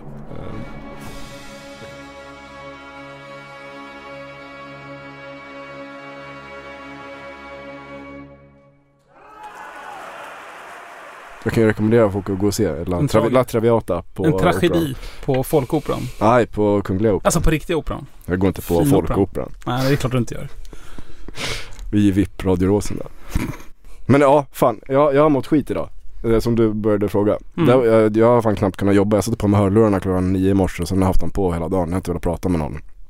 Jag hatar det. Kollegor som inte har koll som ska komma och fråga liksom, eller retas. Komma och gnabbas lite. Det är typ det värsta som finns. De tycker att det är lite roligt liksom. Som tycker såhär, börjar hålla på. Ja. Det är det värsta som finns. Riktiga supportrar respekterar ju varandra. Ja, man pratar ju hellre med en riktigt insatt djurgårdare dagen efter derby än man gör med liksom en random. Och de kommer inte fram och slår en på muskeln och säger alltså Björn, det gick inte så bra igår. Nej. För de vet ju hur dåligt man mår. Precis. Men det är väl ett tecken på att de är något nöjda över 2-2 då. Ja, de var ju jättenöjda med 2-2. De firade ju som att det var en vinst. Ja. Men det blir, alltså, att komma tillbaks ja, jag kan förstå det. Känslomässigt så blir det nog bättre att komma tillbaka från Ja, ta det här 3-3 derbyt mot Djurgården. Det är typ den största match man har varit med om. Ja, så det faktiskt. Och det var ju lite så för dem också. Eller nu var det ju, de gjorde ju 2-2 lite tidigare nu, men det var ju verkligen, jag fattar att de är glada. Okej, jag vill inte prata mer om Djurgården. Det här är en podd om AIK och fotboll. Jag är fel pass från Ibrahim Moro, en frispark från Ivan och Boro. Och jag blir fett sur när jag byts ut som Goitom och dränker mina sorger som Dooley Johnson. Jag är Milosevic dunderskott från halva plan. Jag är Kennedys dubbelvolt. Jag är Niklas Karlssons punktmarkering. Jag är Martin Mutumbas tatuering. Men kan vi inte prata, för vi har touchat lite på det om backlinjen. Och det snackas mycket i supporterled om vilken avsaknad av bredd vi har på backlinjen. Att vi har, för det har vi ju. Vi har, ligger för tätt. Nej. Truppmässigt. Ibland kanske ni ligger för tätt. Ja, men kanske ibland. Vi måste bredda mer. Men jag tänker på att vi har en ganska orutinerad backlinje. Förutom allsvenskans bästa vänsterback. Är inte så orutinerade. Och allsvenskans bästa mittback. De två, så har vi två väldigt orutinerade mittbackar och en väldigt orutinerad högerback. Ingen av de andra två mittbackarna har väl riktigt tagit den där platsen. Och nu dessutom så är Sauli kanske har brutit något ben i foten. Och Noah var lite krasslig, jag vet inte varför han inte var med. Men det var något till att han inte mådde riktigt bra. Nej, han mådde inte bra. Jag vet inte exakt vad Salah hade. Jag tror det var en stukning. Men det kan ha varit värre. Jag vet inte. Jag hörde någonting om att, att han skulle röntgas och att det kanske var något brutet ben i foten. Ja, de röntgar alltid. Men jag hoppas inte att det var så. Jag tror han kunde gå ordentligt så. Eller ordentligt gjorde inte han. Men vi skulle ju rent teoretiskt faktiskt kunna vara i en situation där vi inte har någon mittback bredvid Pertan. Och högerbacken levererar ju faktiskt inte så bra som man skulle kunna önska i dagsläget. Det är en spelare med stor potential, absolut, men där det inte riktigt funkar som det ska. Men hur ser du på situationen? Du har ju spelat med mer erfarna backkollegor tidigare. Det har ju varit AIKs, ska man säga, grundfundament. Hur stabila vi har varit bakåt, där vi inte riktigt är nu. Nej, sen är det Patrik i målet också som är hyfsat oerfaren kanske. Absolut. Men vad ska man börja? Alltså Hauker, jag vet inte vad folk har för krav på honom direkt. Jag tror inte han kommer göra 7-8 mål som Lorentzon gjorde någon säsong. Leverera eller dra typ, tror jag kraven är. Okay. på alla spelare. Ja, men en spelare som kommer nu, ja. Om man ser snacket som det går på sociala medier efter igår, så är ju på alla spelare är leverera eller dra typ. Ja, men så brukar det vara. Björn, vad gör du nu då? Nej, men då har vi kaptenen här som ska tala om. Ja, alltså det är svårt att säga att han har ju, man säger Hawker, så han har ju enorm fys. Det gäller bara att han kommer in, lär sig lite positionsspel. Han kan se lite vilsen ut ibland, kan jag tycka, positions. Ja, men liksom han ser inte farligheterna i tid ibland. Och det är ju ren erfarenhetssak att alltid vara på alerten. Det är inte många som har det gratis när de är unga eller kommer från Island eller Afrika. Eller att det är väl det som är en av de kanske största nackdelarna med många spelare. Att kanske inte se de här känna, alltså nu kan det bränna till här när som helst. Att de kanske reagerar en sekund för sent. Och det är väl det jag har gjort. Nu vet inte jag exakt. Det andra målet där var ju på den kanten, men jag vet inte hur mycket han kunde gjort på det. Ja, men det går ju alltid att rätta till saker. Så är det ju när man tittar på dem efterhand. Sen Partan har varit lite skadad, så det är till och med Saul och Noah som har spelat i mitten av match. Och då, men det är som du säger, det är inte samma bredd i backlinjen som det är på övriga positioner i truppen. Det är det inte. Det är lite felbelastat där. Det är det. Men sen är det så att vi kan ju spela på flera positioner, några av oss också. Så. Men man märker ju kanske mer nu bara för att det liksom nu vart Noah kunde inte spela och så Sauli var skadad direkt. Då märks det ju mycket tydligare direkt att då måste vi tränera mittfältare till vänster, och Panos har inte spelat vänster bara på ganska länge. Och, så det är klart att det märks mycket tydligare. Men är det, för AIK är ju ett lag som inför säsongen presenterade Björn Westström att det var ett lag som kan vinna guld. Och det pratas ju som alltid om att AIK ska vinna guld. Men är det en backlinje som vi har idag? Är det verkligen en backlinje för att gå för guld? Ja, det tycker jag. Med så pass lite erfarenhet, tänker jag. Är det rimligt att lägga det på alltså Sauli och Noah till exempel? Ja, varför inte? Det tycker jag väl. Alltså att säga att man inte ska klara det bara för att de är där, jag vet inte om det är korrekt heller. Man kan säga så här, andra halvlek igår är väl liksom ett tecken på att AIK i dagsläget inte kommer att vinna något guld. Inte som vi gjorde då. Eller? Nej, men precis. Men var det en helt vad ska man säga? Var det en helt speciell händelse som aldrig kommer att hända igen? Eller om vi inte vet varför andra halvlek hände igår. Där ligger ju svaret i om vi kommer att kunna rätta till det och därmed gå för guld. Ja, det har alltså, så då är vi tillbaka i den frågan. Vad var det som hände i andra halvlek? Alltså vad kan man rätta till? Vad kan man göra visst, för att det inte ska hända igen? Alltså visst, jag antar att det är lättare att spela med ett sammansvetsat lag som man spelar några år tillsammans. Det är det ju. Det märker man väl i de som vinner. Det är ganska svårt om man måste träffa jäkligt högt om allt ska sitta. Det märker man det kan ni märka med Malmö nu. Så kanske börjar, likt oss har gått dåligt de 2 sista matcherna. Men de har ju värvat in erfarna spelare å andra sidan. Men det betyder inte heller att det klaffar. Däremot, vad ska man säga, lag som när Kalmar vann för många år sedan, de hade ju samma stomme, jag vet inte hur många år med Elm och bröderna Elm och Rydström och Bagan och Eken och allt sånt där, Fimpen och Gurren Svampan du vet hela det gänget. Så. Från kronfågeln, vad heter den? Kycklingfågeln. Ja. Så men visst är det så, alltså, har du många nya och kanske oerfarna, då gäller att alla träffar jäkligt högt och träffar jäkligt rätt på direkten. Det har inte vi gjort. Ändå har vi haft, jag tycker, ganska stabilt. Vi har varit med i alla matcher, förutom Malmö då kanske. Att vi har varit med i alla matcher, vi har kunnat vinna alla matcher. Oavsett om vi har kryssat eller något sånt där. Vi har faktiskt spelat för att vinna varenda match. Förutom Göteborg kan man säga. Precis, Göteborg. Mot Malmö var vi faktiskt med och kunde vunnit. Ja. Det var nog vi närmare vinst. Va? Absolut. Ja. Göteborg var vi totalt utspelade mot oss. Hade vi ens ett avslut där? Nej, men de hade 5. Ja. Och jag 3 mål. Så det är inte så, det värsta i den matchen är inte 3 mål insläppta, det är ju att vi inte gör någonting framåt egentligen. Och det är ju ganska olikt då, kan man säga. För att och det som är speciellt sedan 2013 och som inte jag blir riktigt klok på, det är ju det där att vi kan göra 3 mål i första halvlek som vi gjorde då igår i derbyt. 1 blev felaktigt borta, men vi gör ändå 2 mål i första halvlek. Man kan inte begära mer av ett fotbollslag. Alltså det går inte att göra det bättre. Nej. Så, och det ska ju räcka till vinst. Och ändå står man där på läktaren och känner att det här kanske inte räcker. Om Djurgården gör 1 mål så kommer de att kunna hämta ikapp det. Hur känner ni på planen? För jag vet att spelarna efter 09 när vi tog guldet, så berättar de ju att det spelade ingen roll när jag tror, för du också sagt det, att när ni gick ut på planen så kändes det som att ni hade 1-0 mer redan från början. Och även om de gör mål så kommer vi att kunna vinna. Ni hade den liksom grundinställningen, för det satt så oerhört starkt i ryggen.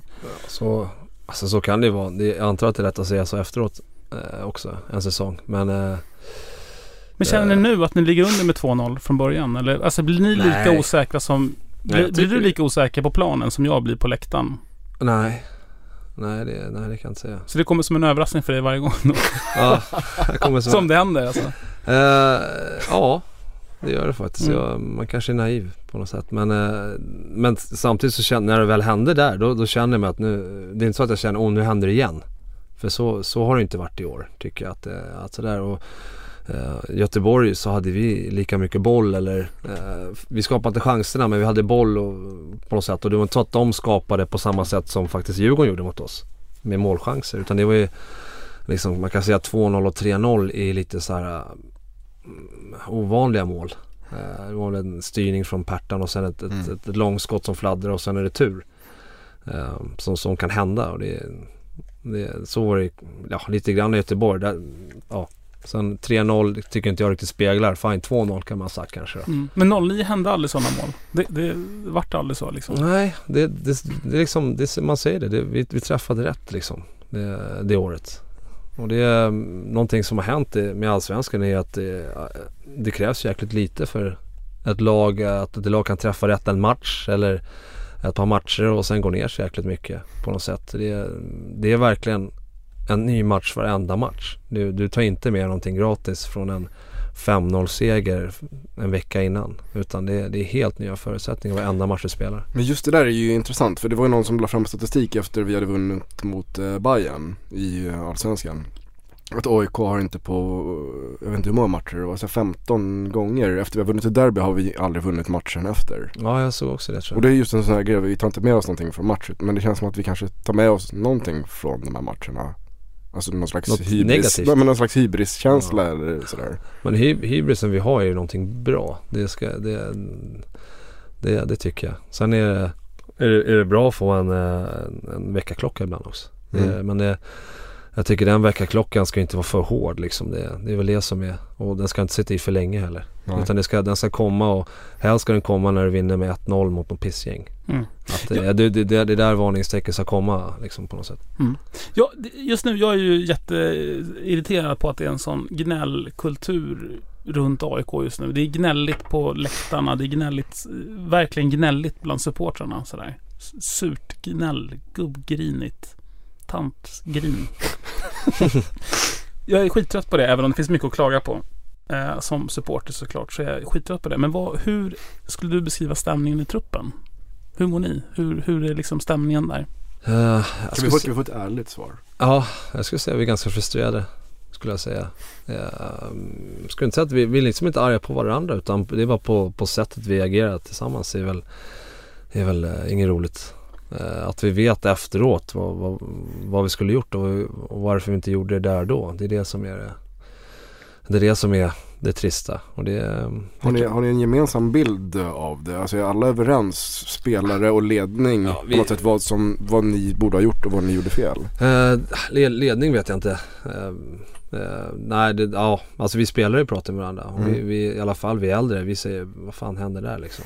Och vi kan ju liksom säga det på något sätt också. Däremot hur ledningen säger det vet jag inte alla gånger, utan vi analyserar matcherna som vi alltid gör efteråt, och det är mycket målchanser och sånt där, man tittar på det, men man kanske skulle se lite kanske bättre att se en 20 minuter i andra halvlek och se kolla på det här liksom. Och dra lite pilar och så, dra lite folk. Du ska vara här, du ska vara här, du ska vara här. Och man brukar säga det liksom, har du inga sådana liksom riktlinjer, då kan du inte ställa krav heller. Och det är det som är problemet. Du kan inte kritisera någon som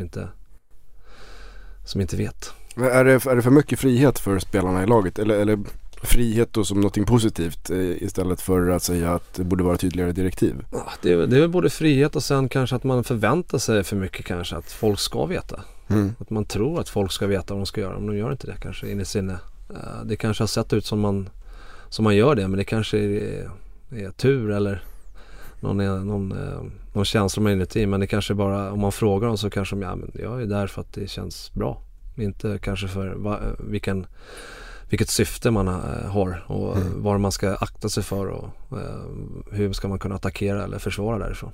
Så det ska jag säga, det kan bli tydligare, en typ av roll, en tydligare rollfördelning, för då det blir lättare att hylla och det blir lättare att kritisera, tror jag också. Men är det här som spelarna menar? För det har ju börjat mer och mer komma ut i media att spelare kritiserar just bristande taktik till exempel, eller bristande plan B, eller så någon slags tydlighet som verkar saknas. Är det här som, tror du, som man menar när man pratar om att om just de sakerna, att det brister i taktiken? Ja, alltså nu har inte jag följt media vad det som har hänt där. Man ska undvika det efter derby också, för folk säger mycket saker. Men du sa ju själv tidigare att det saknades en plan B till exempel. Ja, för andra halvlek, för det sättet Djurgården kom ut och... I alla fall efter 10 minuter i andra halvlek. Alltså man behöver inte ha en plan B direkt, utan man får ju också anpassa sig vad motståndarna gör. Vi skulle behöva gjort någonting. Vad det exakt? Det vet inte jag heller. Liksom. Skulle vi lagt längre bak eller skulle vi gå till trebackslinje? Men då är det ändå intressant. Så här, var faller det ansvaret, tycker du? Faller det på spelarna eller faller det på tränarna inför matchen, eller faller det på dig som kapten? Eller var landar, om man ska försöka lära sig någonting av det som har hänt? Det måste ju vara en tränarsak. Det är att... Det är klart att som spelare eller som äldre spelare som kapten så har du ju ganska mycket makt, men det är inte så att det ska gå runt och styra och ställa och säga nej, nu får du vara högerback i 25 minuter här, Nabil. Liksom, det går inte hem liksom kanske. Så det yttersta ordet skulle jag säga, det är oss tränarna och assisterande och allt det där. Men det är klart vi kan göra små justeringar, och om jag känner på en hörna att nej, men jag ställer mig här istället bara för att någon markerar, då kan man göra det, men en större taktisk förändring som kräver mera spelare, det är svårare att göra som spelare, utan det måste vara bestämt innan. Och det... Varför finns inte det då? Varför finns det inte en plan B? För mig låter det obegripligt, Björn. Varför man inte har en plan B? Vad vet jag. Man hoppas på att sina egna kvaliteter ska visa sig. Det är väl det, att man ska kunna rida ut stormen och vara tillräckligt skicklig hela tiden. Men om du hade varit tränare för AIK igår, då hade du haft en plan B? Jag tror det. Jag vet inte. Eller så har jag försökt få ut någonting på planen i alla fall. Det är säkert jättesvårt i ett derby också för Andreas. Jag vet inte om han försökte det, men försökt få ut någon typ av information. Vi bytte ju formation till 4-3-3 efter ett tag, men det är sådana saker, det märkte inte jag ens sådär, när jag spelade. Så jag tänkte inte ens på att nu spelar vi 4-3-3, utan det funkar inte riktigt heller. Jag älskar mitt lag varendaste dag, men gör det lite mer när Bert Karlsson går ner i spagat. Jag är Lagara Negra, jag är Sol Invictus, jag är Nils-Erik Johansson, kompromisslös. Är du, nu när vi ändå pratar om tränare och sådär, är du jobbig mot Alm? Är du på honom? Ja, jag är nog på honom. Berätta. Inte sådär elakt, utan jag går ju själv tränarutbildning, så jag märker vissa saker, och är det vissa grejer så kanske jag kör någon pick. Liksom, vad är den röda tråden i träningen eller något sånt där. Har du några bra exempel på något så här konkret? Vi tränade inlägg, en träning, inläggsspel och attackera ytor då i boxen och sånt där. Och jag började med det och byggde upp träningen, och så man gör det blir individuellt först och sen bygger upp till lag, och så blir det ett spel på slutet. Och så körde vi ett spel där det då var, istället för inkast så lägger man ner bollen och spelar. För att få tempot lite grann. Jag tror det kanske var 6-6 eller sånt där. Så då började, när bollen kom ut, då började jag dra inlägg liksom. Istället för att passa en 5 meters pass. Ja, men in i boxen, om jag var långt ner. In i boxen så dra in den, dra en lång boll. Och då, det var ju effektivt, men det kanske inte är det som, jag tror kanske Andreas ville ha. Nej, vi kör bara 6-6 tempo liksom. Och då sa jag, vad är det för röd tråd i det? Vi tränar inlägg hela dagen. Då måste vi kunna få fortsätta med det så. Så hur tar han det då? Han garvade ju såklart. Han förstod.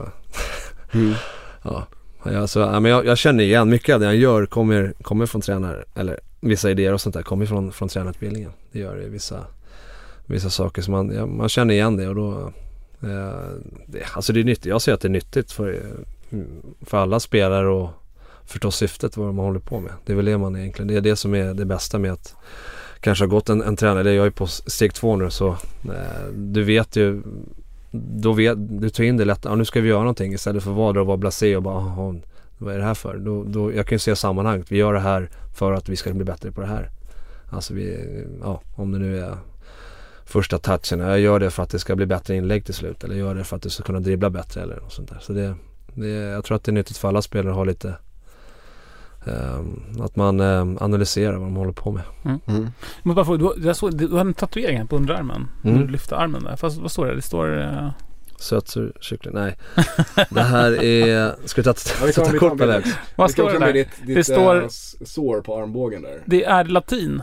Ja, det är Amor Espiritus Kinos Alet. Det är kärlek och det är på engelska är det love is the breath that sustains us, ungefär. Kärlek är luften vi andas, ungefär. Rickard Norling tänker man direkt. Jag och min fru har likadana.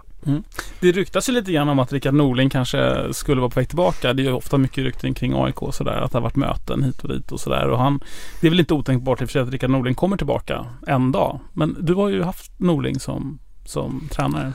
Jag har haft han som juniortränare, ja. Jag har haft han i skolan också. Alltså, okay. Ja, så jag har... Och Norling är den som värvar dig till AIK, eller om det är Ola, men det är under Norlings tid. Ja, 2 gånger till och med. Alltså han gillar det mycket. Ja, det var han och Erik Hamrén faktiskt första gången. Vad säger du om Rickard Norling? Jättebra bra människa, ska jag säga. Trevlig kille och kommer från mina områden också, så det är positivt. Från samma hud? Från samma, nästan. Viksjö, Kanell, Jakobsberg. Ja, han är Barkarby, va? Jag är från Jakobsberg. Så det är lite... Det är även mina hud, ska jag säga. Hässelby. Ja, det är liksom, det är lite så hatkärlek kanske. Men jag har ju spelat med Johan Mjällby i BLE. Har du gjort det? Ja, jag har gjort det. Ja, men det var där Rickard Per knät någon gång i tiden. Ja, exakt. Nej, men det är väl han... Jag säger, han har varit jättebra när vi var där, eller det var ju 2007-2008.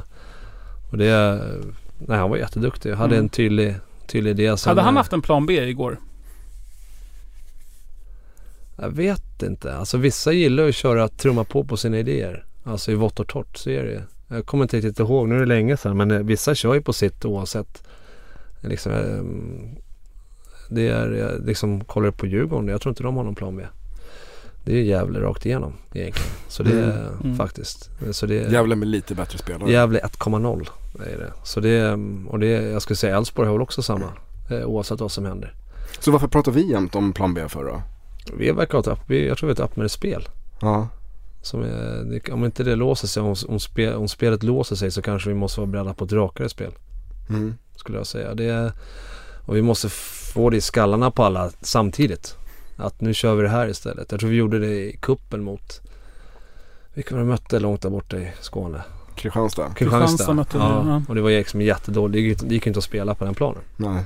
Och då var det bara att glömma och köra något kombinationsspel som det går. Och då vi kör lite mer rakare. Men då var alla var införstådda på det. Och då blir det mycket lättare.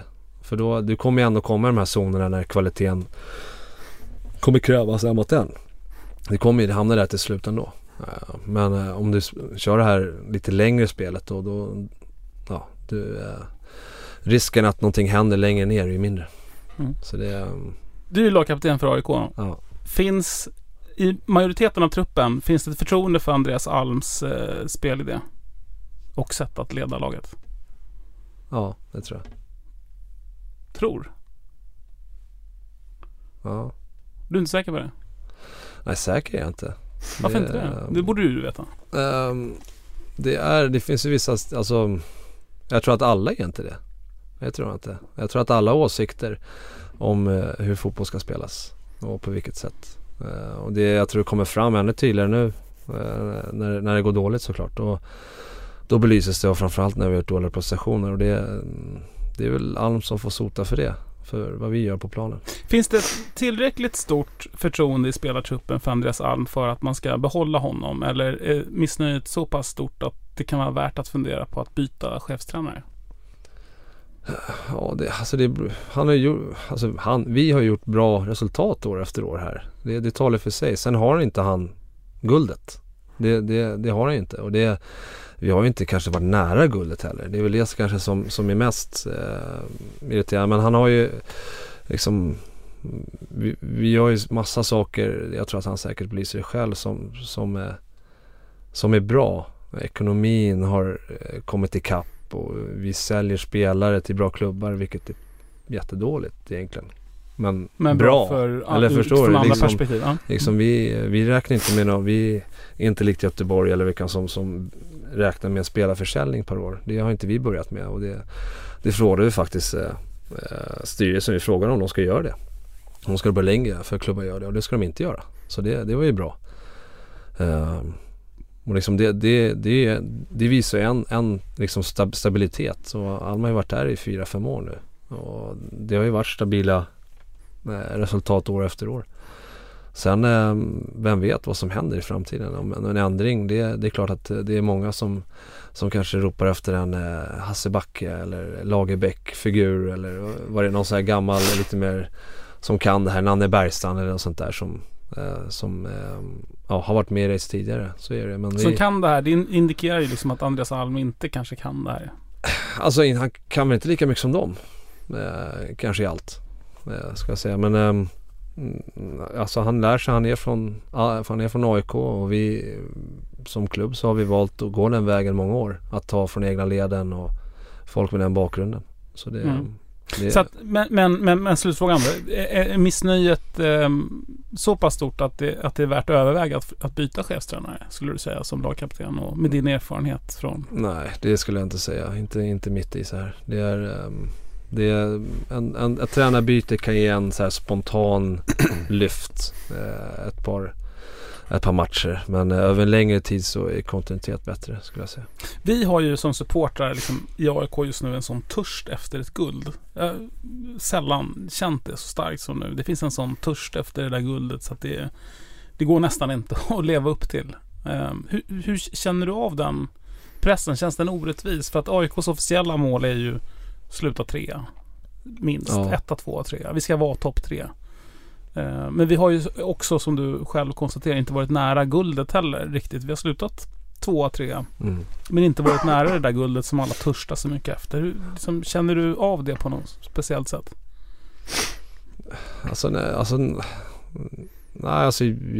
Jag vet inte vad det är, men vi går för det hela tiden. Det gör vi alltid, eller i alla fall, det är min känsla i alla fall.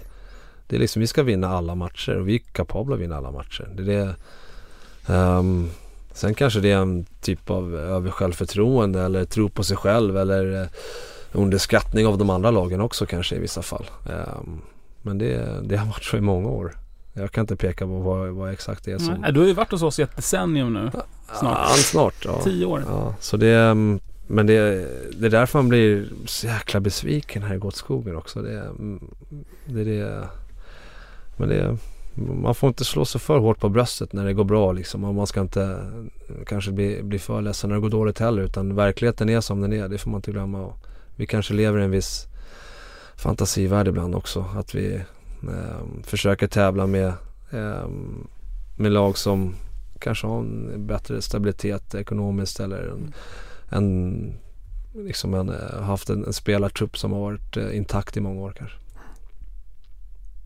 Men påverkas ni någonting i truppen? Om man tittar, nu börjar det snackas då liksom, för det, precis som 2008 så började det på sommaren så började det snackas om att Norling skulle få sparken. Och nu är det som att det repeteras igen. Nu börjar det snackas, nu kommer det lite små uppgifter liksom. Nästan som att det är om man är konspiratoriskt lagd kan man nästan få det som att det är någon som faktiskt planterar det. Lite som det var under den tiden också. Så nu börjar det liksom presenteras att snart kommer vi byta tränare efter säsongen. Men påverkar det truppen på något sätt? Tänker ni liksom på något annorlunda sätt under sådana skriverier, under sådana perioder? Alltså snacket går ju. Det gör det. Nu har inte jag hängt med där så mycket. Jag såg någonting på Twitter bara lite snabbt tror jag om Rickard där. Men det dementeras ju ganska snabbt av Björn också har jag för mig. Ja, Björn har inte träffat Rickard. Det var väl inte så mycket som man kan säga. Jaha, okej, ja. Aha, det var något annat. Ja. Nej, det är inte sagt någon annan, men det är ju ganska rimligt att okej. Ja, jag har inte hängt på den där diskussionen där. Nej, men det, alltså jag ska säga att det när det stormar, det påverkar inte. Det behöver inte alltid påverka negativt heller. Att när det ryktas och sånt där. Det är klart det är inte roligt när supporter bråkar och sånt där.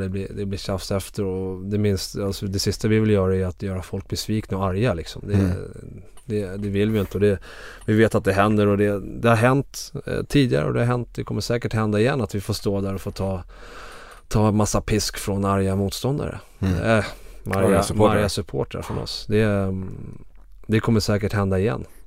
Det är så pass perfekt att vi kommer inte klara oss undan det.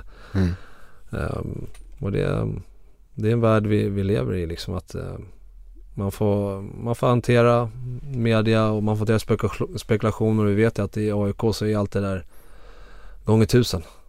Det är mycket känslor med och det är ganska lätt att göra sin röst hörd både i media och på olika sociala sidor. Och sen är det är ju så att vi har ju AIK-supportrar som är liksom ganska framstående i sina yrken också som säkert kan plantera en annan sak. Så är det. Säkert är det så.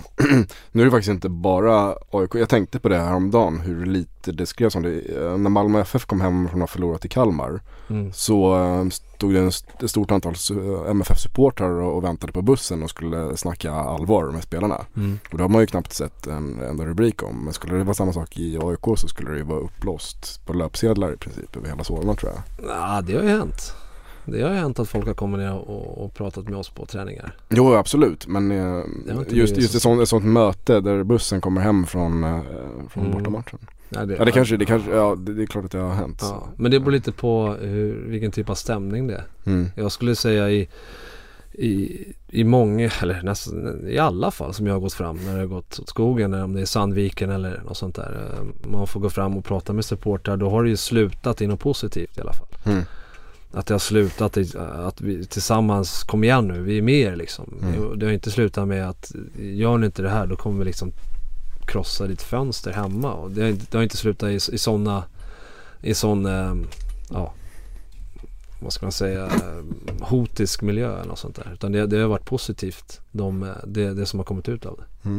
Jag är Ivan Torina mot Moskva. Vila i fred. Jag är Sveriges bästa fotbollslag. Jag är störst i Norden. Jag är allmänna idrottsklubben. Jag är AIK.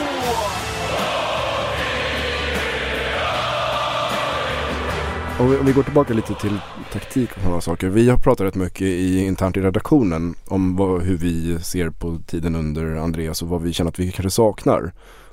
Och det som vi inte riktigt kan se är det som pratas kanske generellt om som spelidé eller som en filosofi. Att vi ser inte, vi kan liksom vara jättebra vissa matcher och jättedåliga nästa match, men vi ser ingen klar och tydlig linje hur AIK vill spela. Eller liksom, och det är just det som vi säger då, det öppna spelet och liknande. Men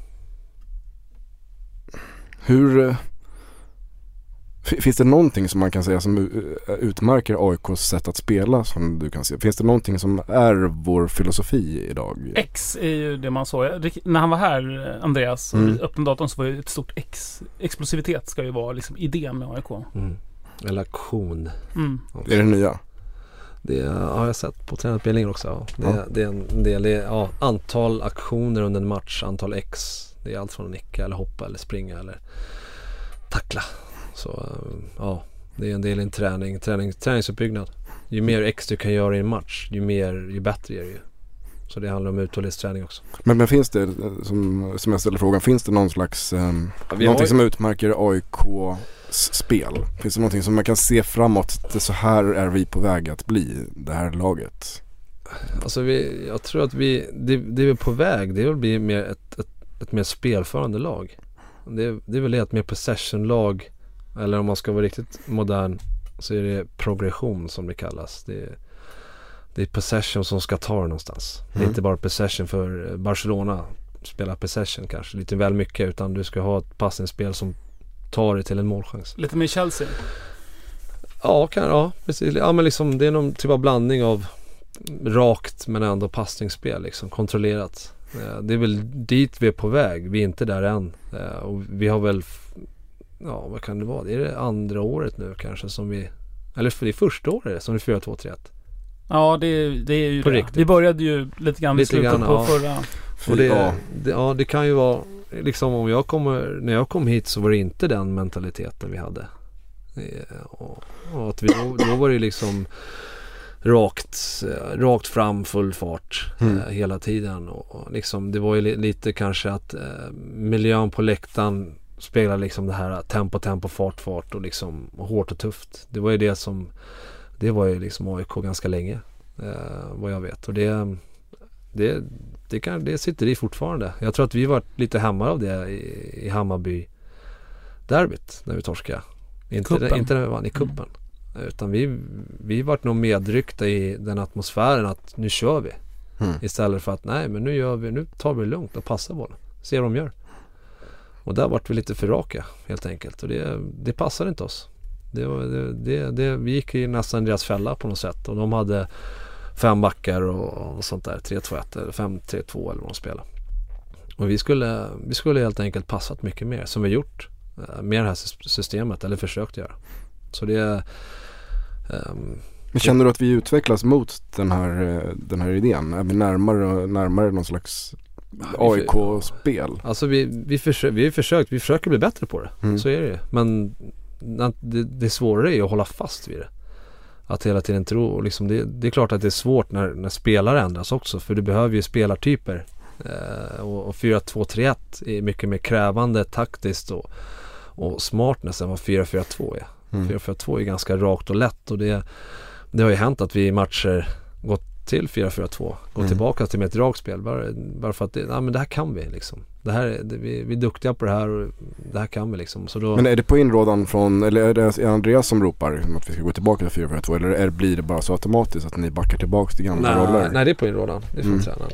Är det då för att han inte tror att ni liksom är redo för det, eller att han inte tror på spelidén i den matchen, eller vad? Det är vad poängen med att ha olika system, att man kan du kan byta. Alltså han vill ju vinna matcher också, och det är liksom, ska vi spela, har de duktiga mittbackar, då kanske det räcker med en anfallare, så kommer vi runt någon annanstans. Har de kanske lite oerfarna mittbackar, då sätter upp 2 anfallare där, så räcker det med en boll igenom, så får de spela mot 2 mot 2. Så där har du egentligen en taktisk grej, men det kanske det är inte.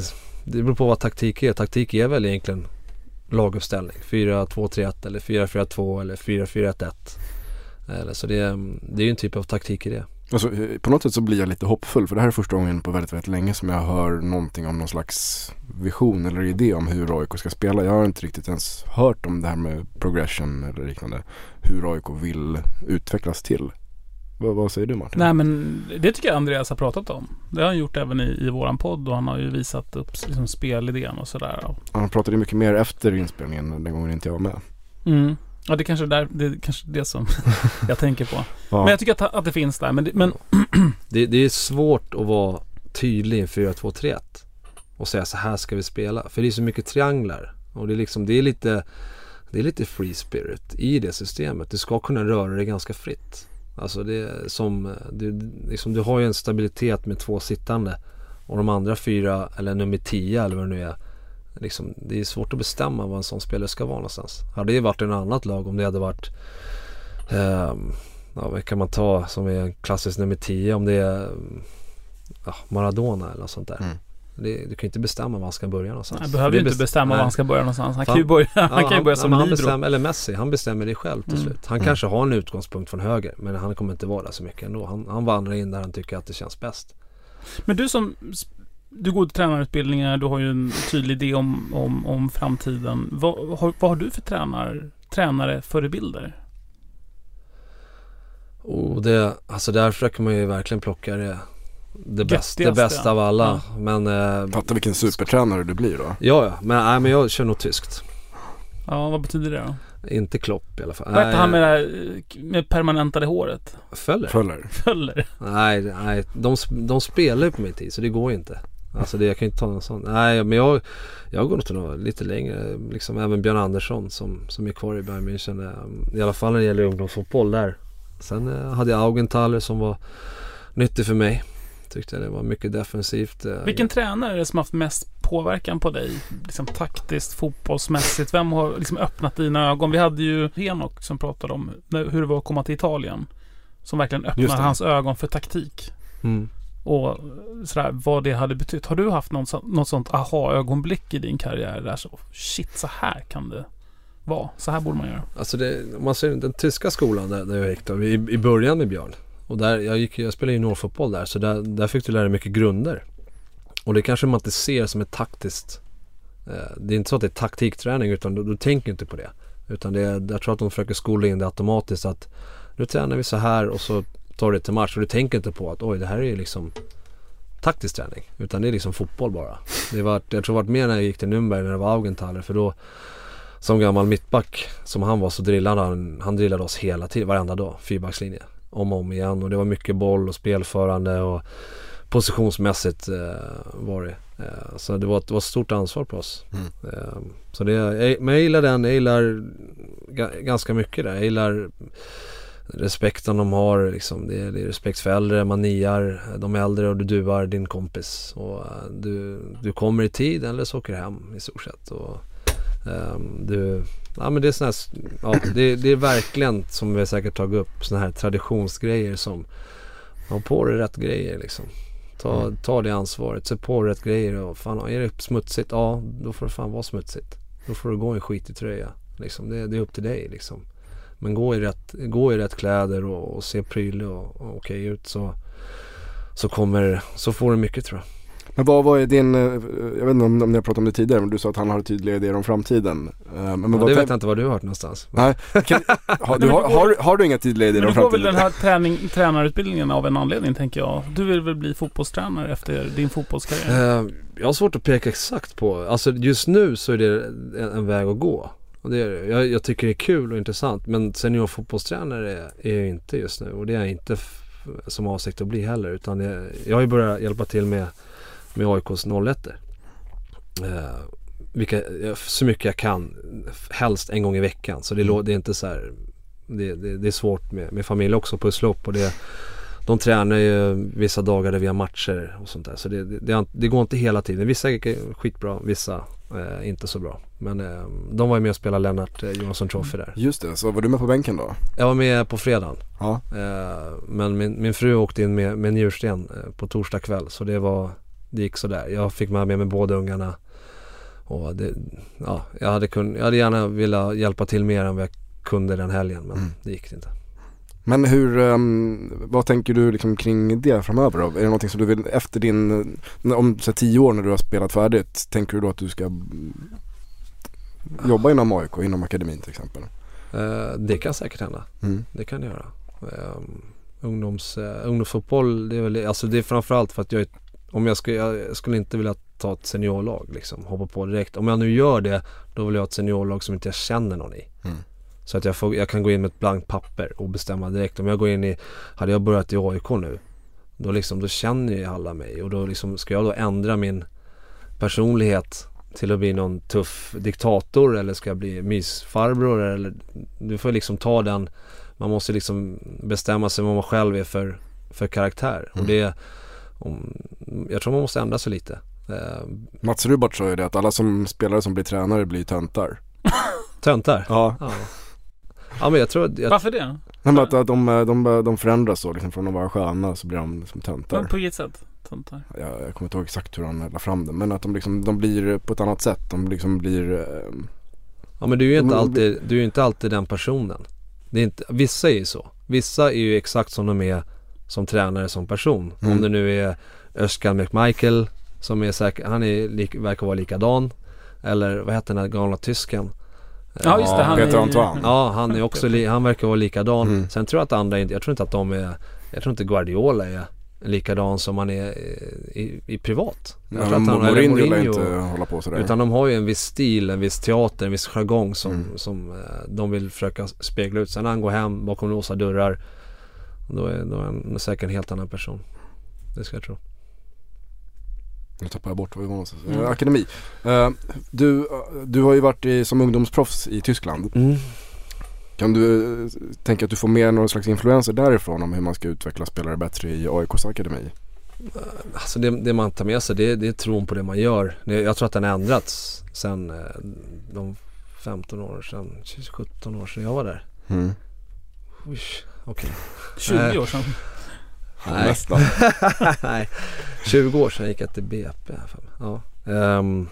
Nej, men man får inte, det är det, när man spelar eller som nu på en äldre dag, det är någonting man måste vara beredd på att göra och ändra sig själv och för att hänga med. Och det är samma sak som tränare. Att det är saker som funkar för 10 år sedan, det är inte värt att tänka på idag. Liksom, du tar inte killar och går ut och springer i snön en mil.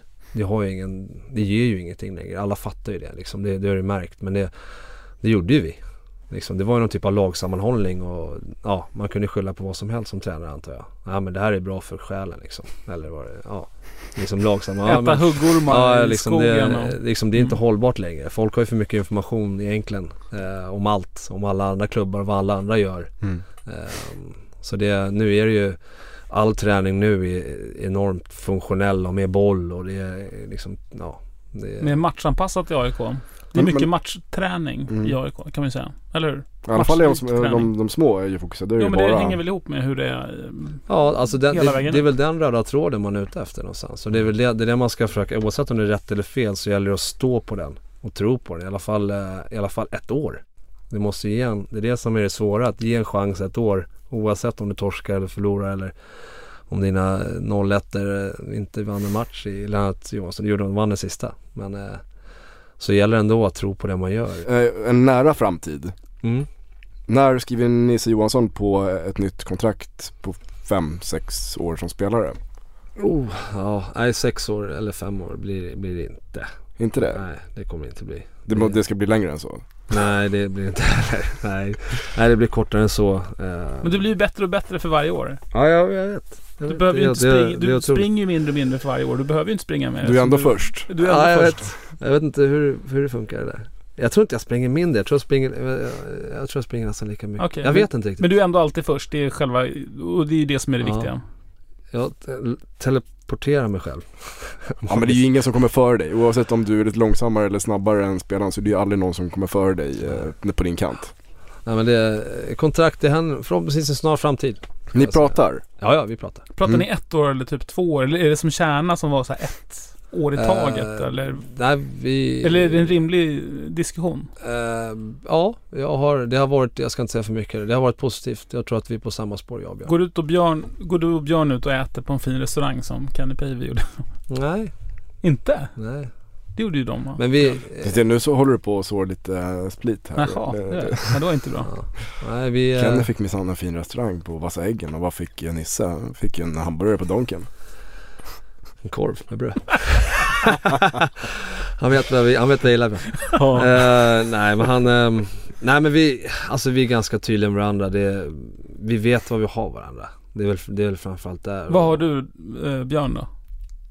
Precis det jag vill ha. Nej, men alltså jag sa det, han gav mig ett bud och jag, du dubblade det. Och jag la till en nolla som man gör. Och jag sa, nej, det är det här jag är ute efter, och förklarade varför, och han sa, ja, okej. Han kliade sig skägget och sa, ja, nej, men det låter inte helt ologiskt, sa han. Så nu det är där vi är nu. Så, men hur många år ser du dig själv att kunna spela? Jag ser mig själv spela just nu 2 år till. Men det är ju alldeles för lite. Jag har svårt att se längre. Mm. Om 2 år så spelar jag 2 år till. Du är 30, hur gammal är du? 35. 35, 2 år är bara 37. Du kan ju hålla på till 40.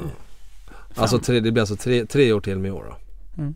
Men det var så roligt där med lönesamtal. För lönesamtal i den vanliga världen där jag lever och jobbar och du är väl vd för ditt eget bolag? Nej, du har väl inga lönesamtal? Lönesamtal i den vanliga världen, de är ju väldigt korta. Man går in där och så här, kan jag få lite högre lön? Nej, okej. Det är typ så det funkar. Det är jättekorta. Jag vet, så fort någon ska gå in och ha ett lönesamtal så säger man, men lycka till nu, kör. Och så kommer de tillbaka sen typ efter 1 minut. Men i fotboll så är det så här hela tiden så här långa diskussioner, det går flera veckor, är ni överens? Vad händer? Hur långt ifrån står du och AIK varandra?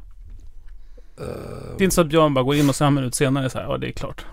Ja, det kan hända vilken sekund som helst. Okay. Om jag öppnar min mailbox nu så kanske han har skickat mail. Å andra sidan så fick han tillskott här. Så han måste ju ändå fokusera på det som är viktigt.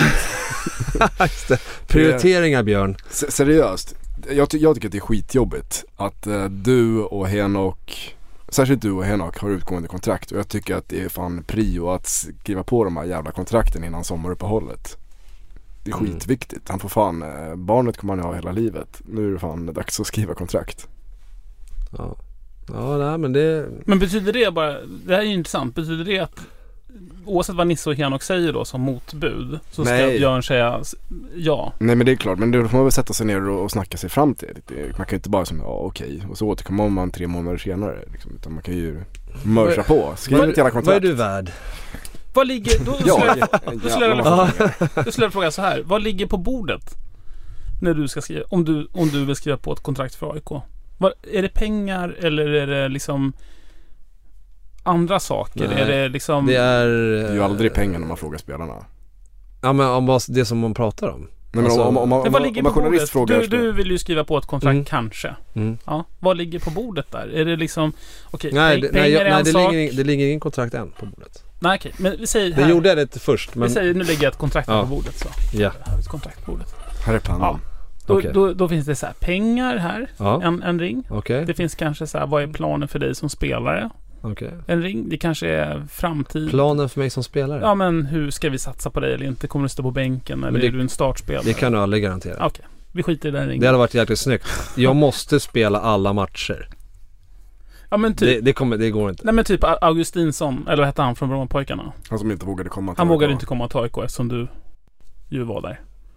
Okej, ja. Han kunde inte peta dig så. Men jag tänker så här, du har pengar här och så har du kanske, man kan locka med en framtida karriär. Framtid i AIK kan man tänka sig. En annan tränare. Ska jag berätta vad det står i ett klassiskt kontrakt? Nej, det får du också göra i ett klassiskt kontrakt. Ja, men gör det först då. Men jag tänker mer på vad står på bordet när man väljer. Är det bara pengarna? Nej, det är det inte. Nej, vad är det mer då? Det är en typ av, vad ska man säga här, det handlar om flera faktorer. Jag har det står så här, självklart månadslön, matchbonus, vinstbonus, kryss. Vad är kryss? Om du spelar oavgjort. Du får så här mycket om du startar en match, till exempel 100 kronor. Startar matchen och vinner en match, startar du matchen och vinner den kanske får 500 kronor. Startar du och kryssar får 250. Startar och förlorar får du bara 100. Det är så jobbigt att hålla på med lön i AIK. Ja. Så det kan vara en sån. Och så har du månadslön på det. Och sen kan du ha, du kanske har gjort 50 matcher. Får du så här mycket pengar. Okej, men då är vi fortfarande bara på pengar liksom, ekonomi. Finns det annat på bordet när man skriver på ett kontrakt än pengar? De betalade min tränarutbildning till exempel. Men det är 15 000 kronor tror jag. Så det är inte hej och hå. En sån sak. Sen kan det vara att när man är äldre att man kan få någon typ av jobb i klubben. Men det är så vagt sagt så jag vet inte riktigt hur det funkar. Men så kan det vara. Men det där gäller att prata. Man pratar med någon och har dialog. Det läskiga är att om man pratar med någon och har en bra vad säger man? Man litar på varandra på något sätt. Så betyder inte det att den här personen sitter kvar i all verklighet. Så det gäller att få saker ganska tydligt skrivna på papper också. För man vet ju som sportchef så i AIK så så kanske inte är kvar allt för länge heller. Det snurrar ju där lika mycket som en tränare nästan. Så det gäller att ha det på svart och vitt. Det är väl i alla fall det som är det viktiga. Men det är inga andra stora frågor på bordet som hindrar dig från kontraktet att skriva under? Det är ekonomi som är grejen? Och sen längd. Och så längden på kontraktet. Vet du vad? På söndag, nu blir vi så här interna igen. Jag vet inte om folk gillar det. Men på söndag så ska våra söner spela i AIK på kanal 7. Och de ska få gå in på matchen på söndag och hålla er i handen. Det är skitstort för dem. De hoppar upp och ner av det här. Och så lottar de vem som får gå med lagkaptenen. Gör de det? Ja, jag tror det. Ja, det 2 stycken. Och då går du med 2? Ja, jag går med 2. Du går med en av varje tröja? Ja, jag går med 2 stycken som är ute och värmer på planen med mig. Ja, det är så här matchens knattar. Ja, jag tror att de blir lottade. Det är de säkert. Det brukar bli tränarnas barn och sådär. Nej, men det är väldigt roligt, för jag pratade med min son om det. Att så här, vill du hellre ha en AIK-tröja och gå med en Helsingborgsspelare, eller vill du ha en Helsingborgströja och gå med Nisse eller Henok eller så? Vad sa han då? Det har varit lite varierande svar. Jag tror att han ville ha en Helsingborgströja och gå med en AIK-spelare in på planen. Svikare säger du då? Är inte det största? Att till och med ta på sig en Helsingborgströja. Ja, men han kan ha på sig AIK-tröjan under Helsingborgströjan. Okej, bra tips. Bra tips. Han har ju en AIK-tröja med Kennedy Igbonanikes namn på. Ja, det vet jag inte varför. Nej. Han borde ha Nisse. Ja, min son har ju Goitom på ryggen. Lite bättre än Kennedy. Ja. Men de borde ha Nisse. Man vet vad man är i den här kedjan, så är det. Många mammor gillar Nisse. Jag vet. Ja, jag tilltalar en annan åldersgrupp. Det är roligt, för de gör faktiskt det. Mammorna i laget, du har inte varit med så mycket i det, men mammorna i laget gillar Nisse. Ja. Vad är det de gillar med Nisse? Ja, han är liksom snygg och charm med hans svalliga hår och... Svalliga hår? Riktig man helt enkelt. En riktig karl. En riktig karla. Det kom faktiskt fram och vi skulle flyga till Göteborg. Då stod vi alla där på Arlanda. Alla svarta kläder så. Och så kom fram en tjej på, vad kan hon ha varit, 20 år kanske. Ursäkta, får jag ta en bild sen? Bara rakt fram till mig, så alla står ju där. Vilket är ganska kul, för att det brukar ju vara någon annan. Ja visst, mamma kom. Mamma kom, och så kom hon. Så tog jag en bild med henne.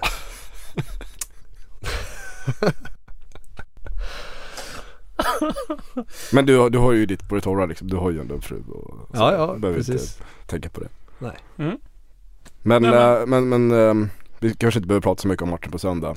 Jo, men säg någonting. Det är Helsingborg. Kan vi säga någonting om Helsingborg? Du har ju en polare i Helsingborg. Visst är han kvar i Helsingborg? Lindström, ja. Vi tävlar om en som håller ut längst i stort sett. Ja. Jag tror att jag ligger, Nej, men han fick förlängt in i sista sekund, tror jag. Och då, han har väl gjort något mål och några matcher och sådär, va? Han gör ju, inte han som gör de här glidtacklingsmålen. Nej, man gjorde väl typ 6 i rad förra året. Eller 2 år sedan. Det är skönt att han inte spelar, va? För det gör han väl inte. Kristoffer Andersson, Nej, som alltid gör frisparksmål. Ja. Han gjorde ju alltid frisparksmål mot AIK på Råsunda. Ja, det gjorde han. Han var duktig på det. Atakora spelar. Ja. Lalla Vele. Ska du sänka Atakora i matchen? Ja, varför inte? Om man har på dräller med bollen, och det brukar jag göra, så det ska inte vara något problem. Ja, men vad tror du? Känslan att vi kan resa oss upp efter de här 2 skitmatcherna nu, Göteborg och Djurgården? Är vi liksom, ska vi göra ett bra avslut på säsongen, av vårsäsongen innan det? Nej, är svaret. Kan vi liksom, finns det någon, kan du bjuda mod i oss så att folk vallfärdar till Friends? Kan man säga så här, om AIK leder med 3-0 mot Helsingborg i första halvlek, kan jag få bara slappna av, dricka en öl i halvlek och luta mig tillbaka och njuta? Eller måste jag hoppa nervöst upp och ner? Nej, visst, alltså du ska få njuta av det. Det tycker jag, 3-0. Vi kan nästan avsluta med de orden. Ja. Tack Nisse för att du kom hit igen. Stort tack. Tack så mycket. Nästa gång du kommer hit så ska du få komma efter vi har gjort något bra. Tack. det vore väl kul. Men det är ju en kaptens uppgift lite grann. Det blir om ett år alltså. Ja, du får gärna komma tidigare. Det är ju stå när det blåser.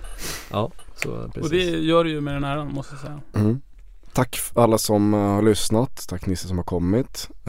Martin ska snart få berätta vilka som har gjort programmet. Men innan dess så vill jag bara tacka AIK Tifo för ett otroligt grymt jävla tifo mot Djurgården. Fantastiskt. Men nu är kassan slut. Så nu måste det fyllas på.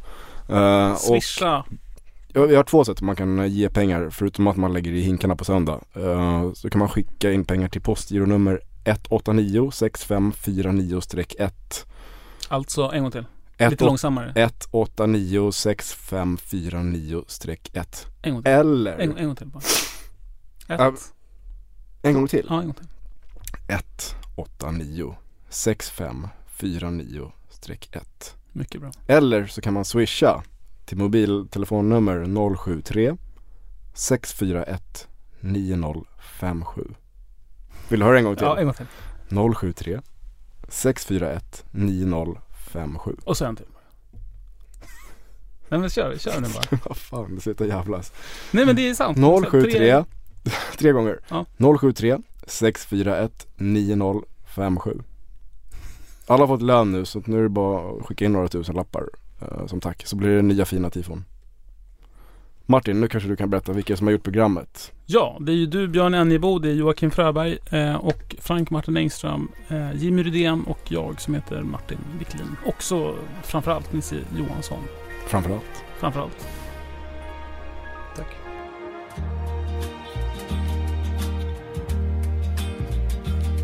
There's a ship lies rigged and ready in the harbor. Tomorrow for old England she sails, far away from your land of endless sunshine, to my land full of rainy skies and gales. And I shall be aboard that ship tomorrow, though my heart is full of tears at this farewell.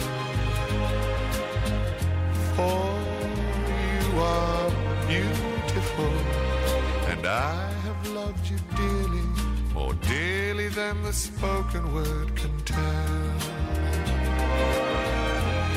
For you are beautiful, and I have loved you dearly, more dearly than the spoken word can tell.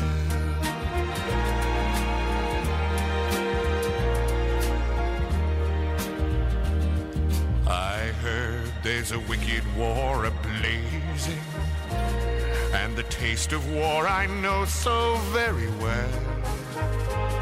Even now I see the foreign flag a-raising, their guns on fire as we sail into hell.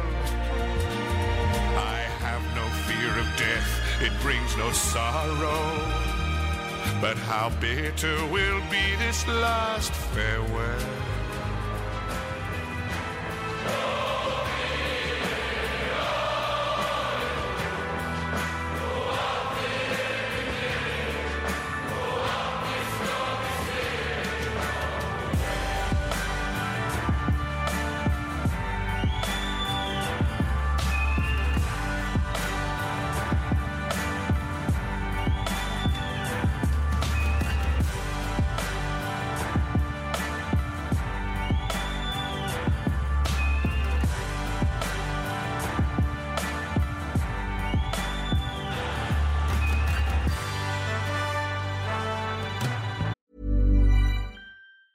Hey, it's Danny Pellegrino from Everything Iconic.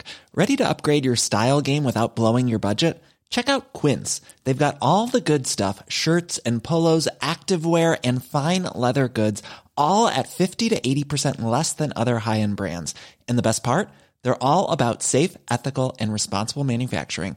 Get that luxury vibe without the luxury price tag. Hit up quince.com/upgrade for free shipping and 365-day returns on your next order. That's quince.com/upgrade. Mom deserves the best, and there's no better place to shop for Mother's Day than Whole Foods Market. They're your destination for unbeatable savings, from premium gifts to show-stopping flowers and irresistible desserts. Start by saving 33% with Prime on all body care and candles. Then get a 15-stem bunch of tulips for just $9.99 each with Prime. Round out Mom's menu with festive rosé, irresistible berry chantilly cake, and more special treats. Come celebrate Mother's Day at Whole Foods Market.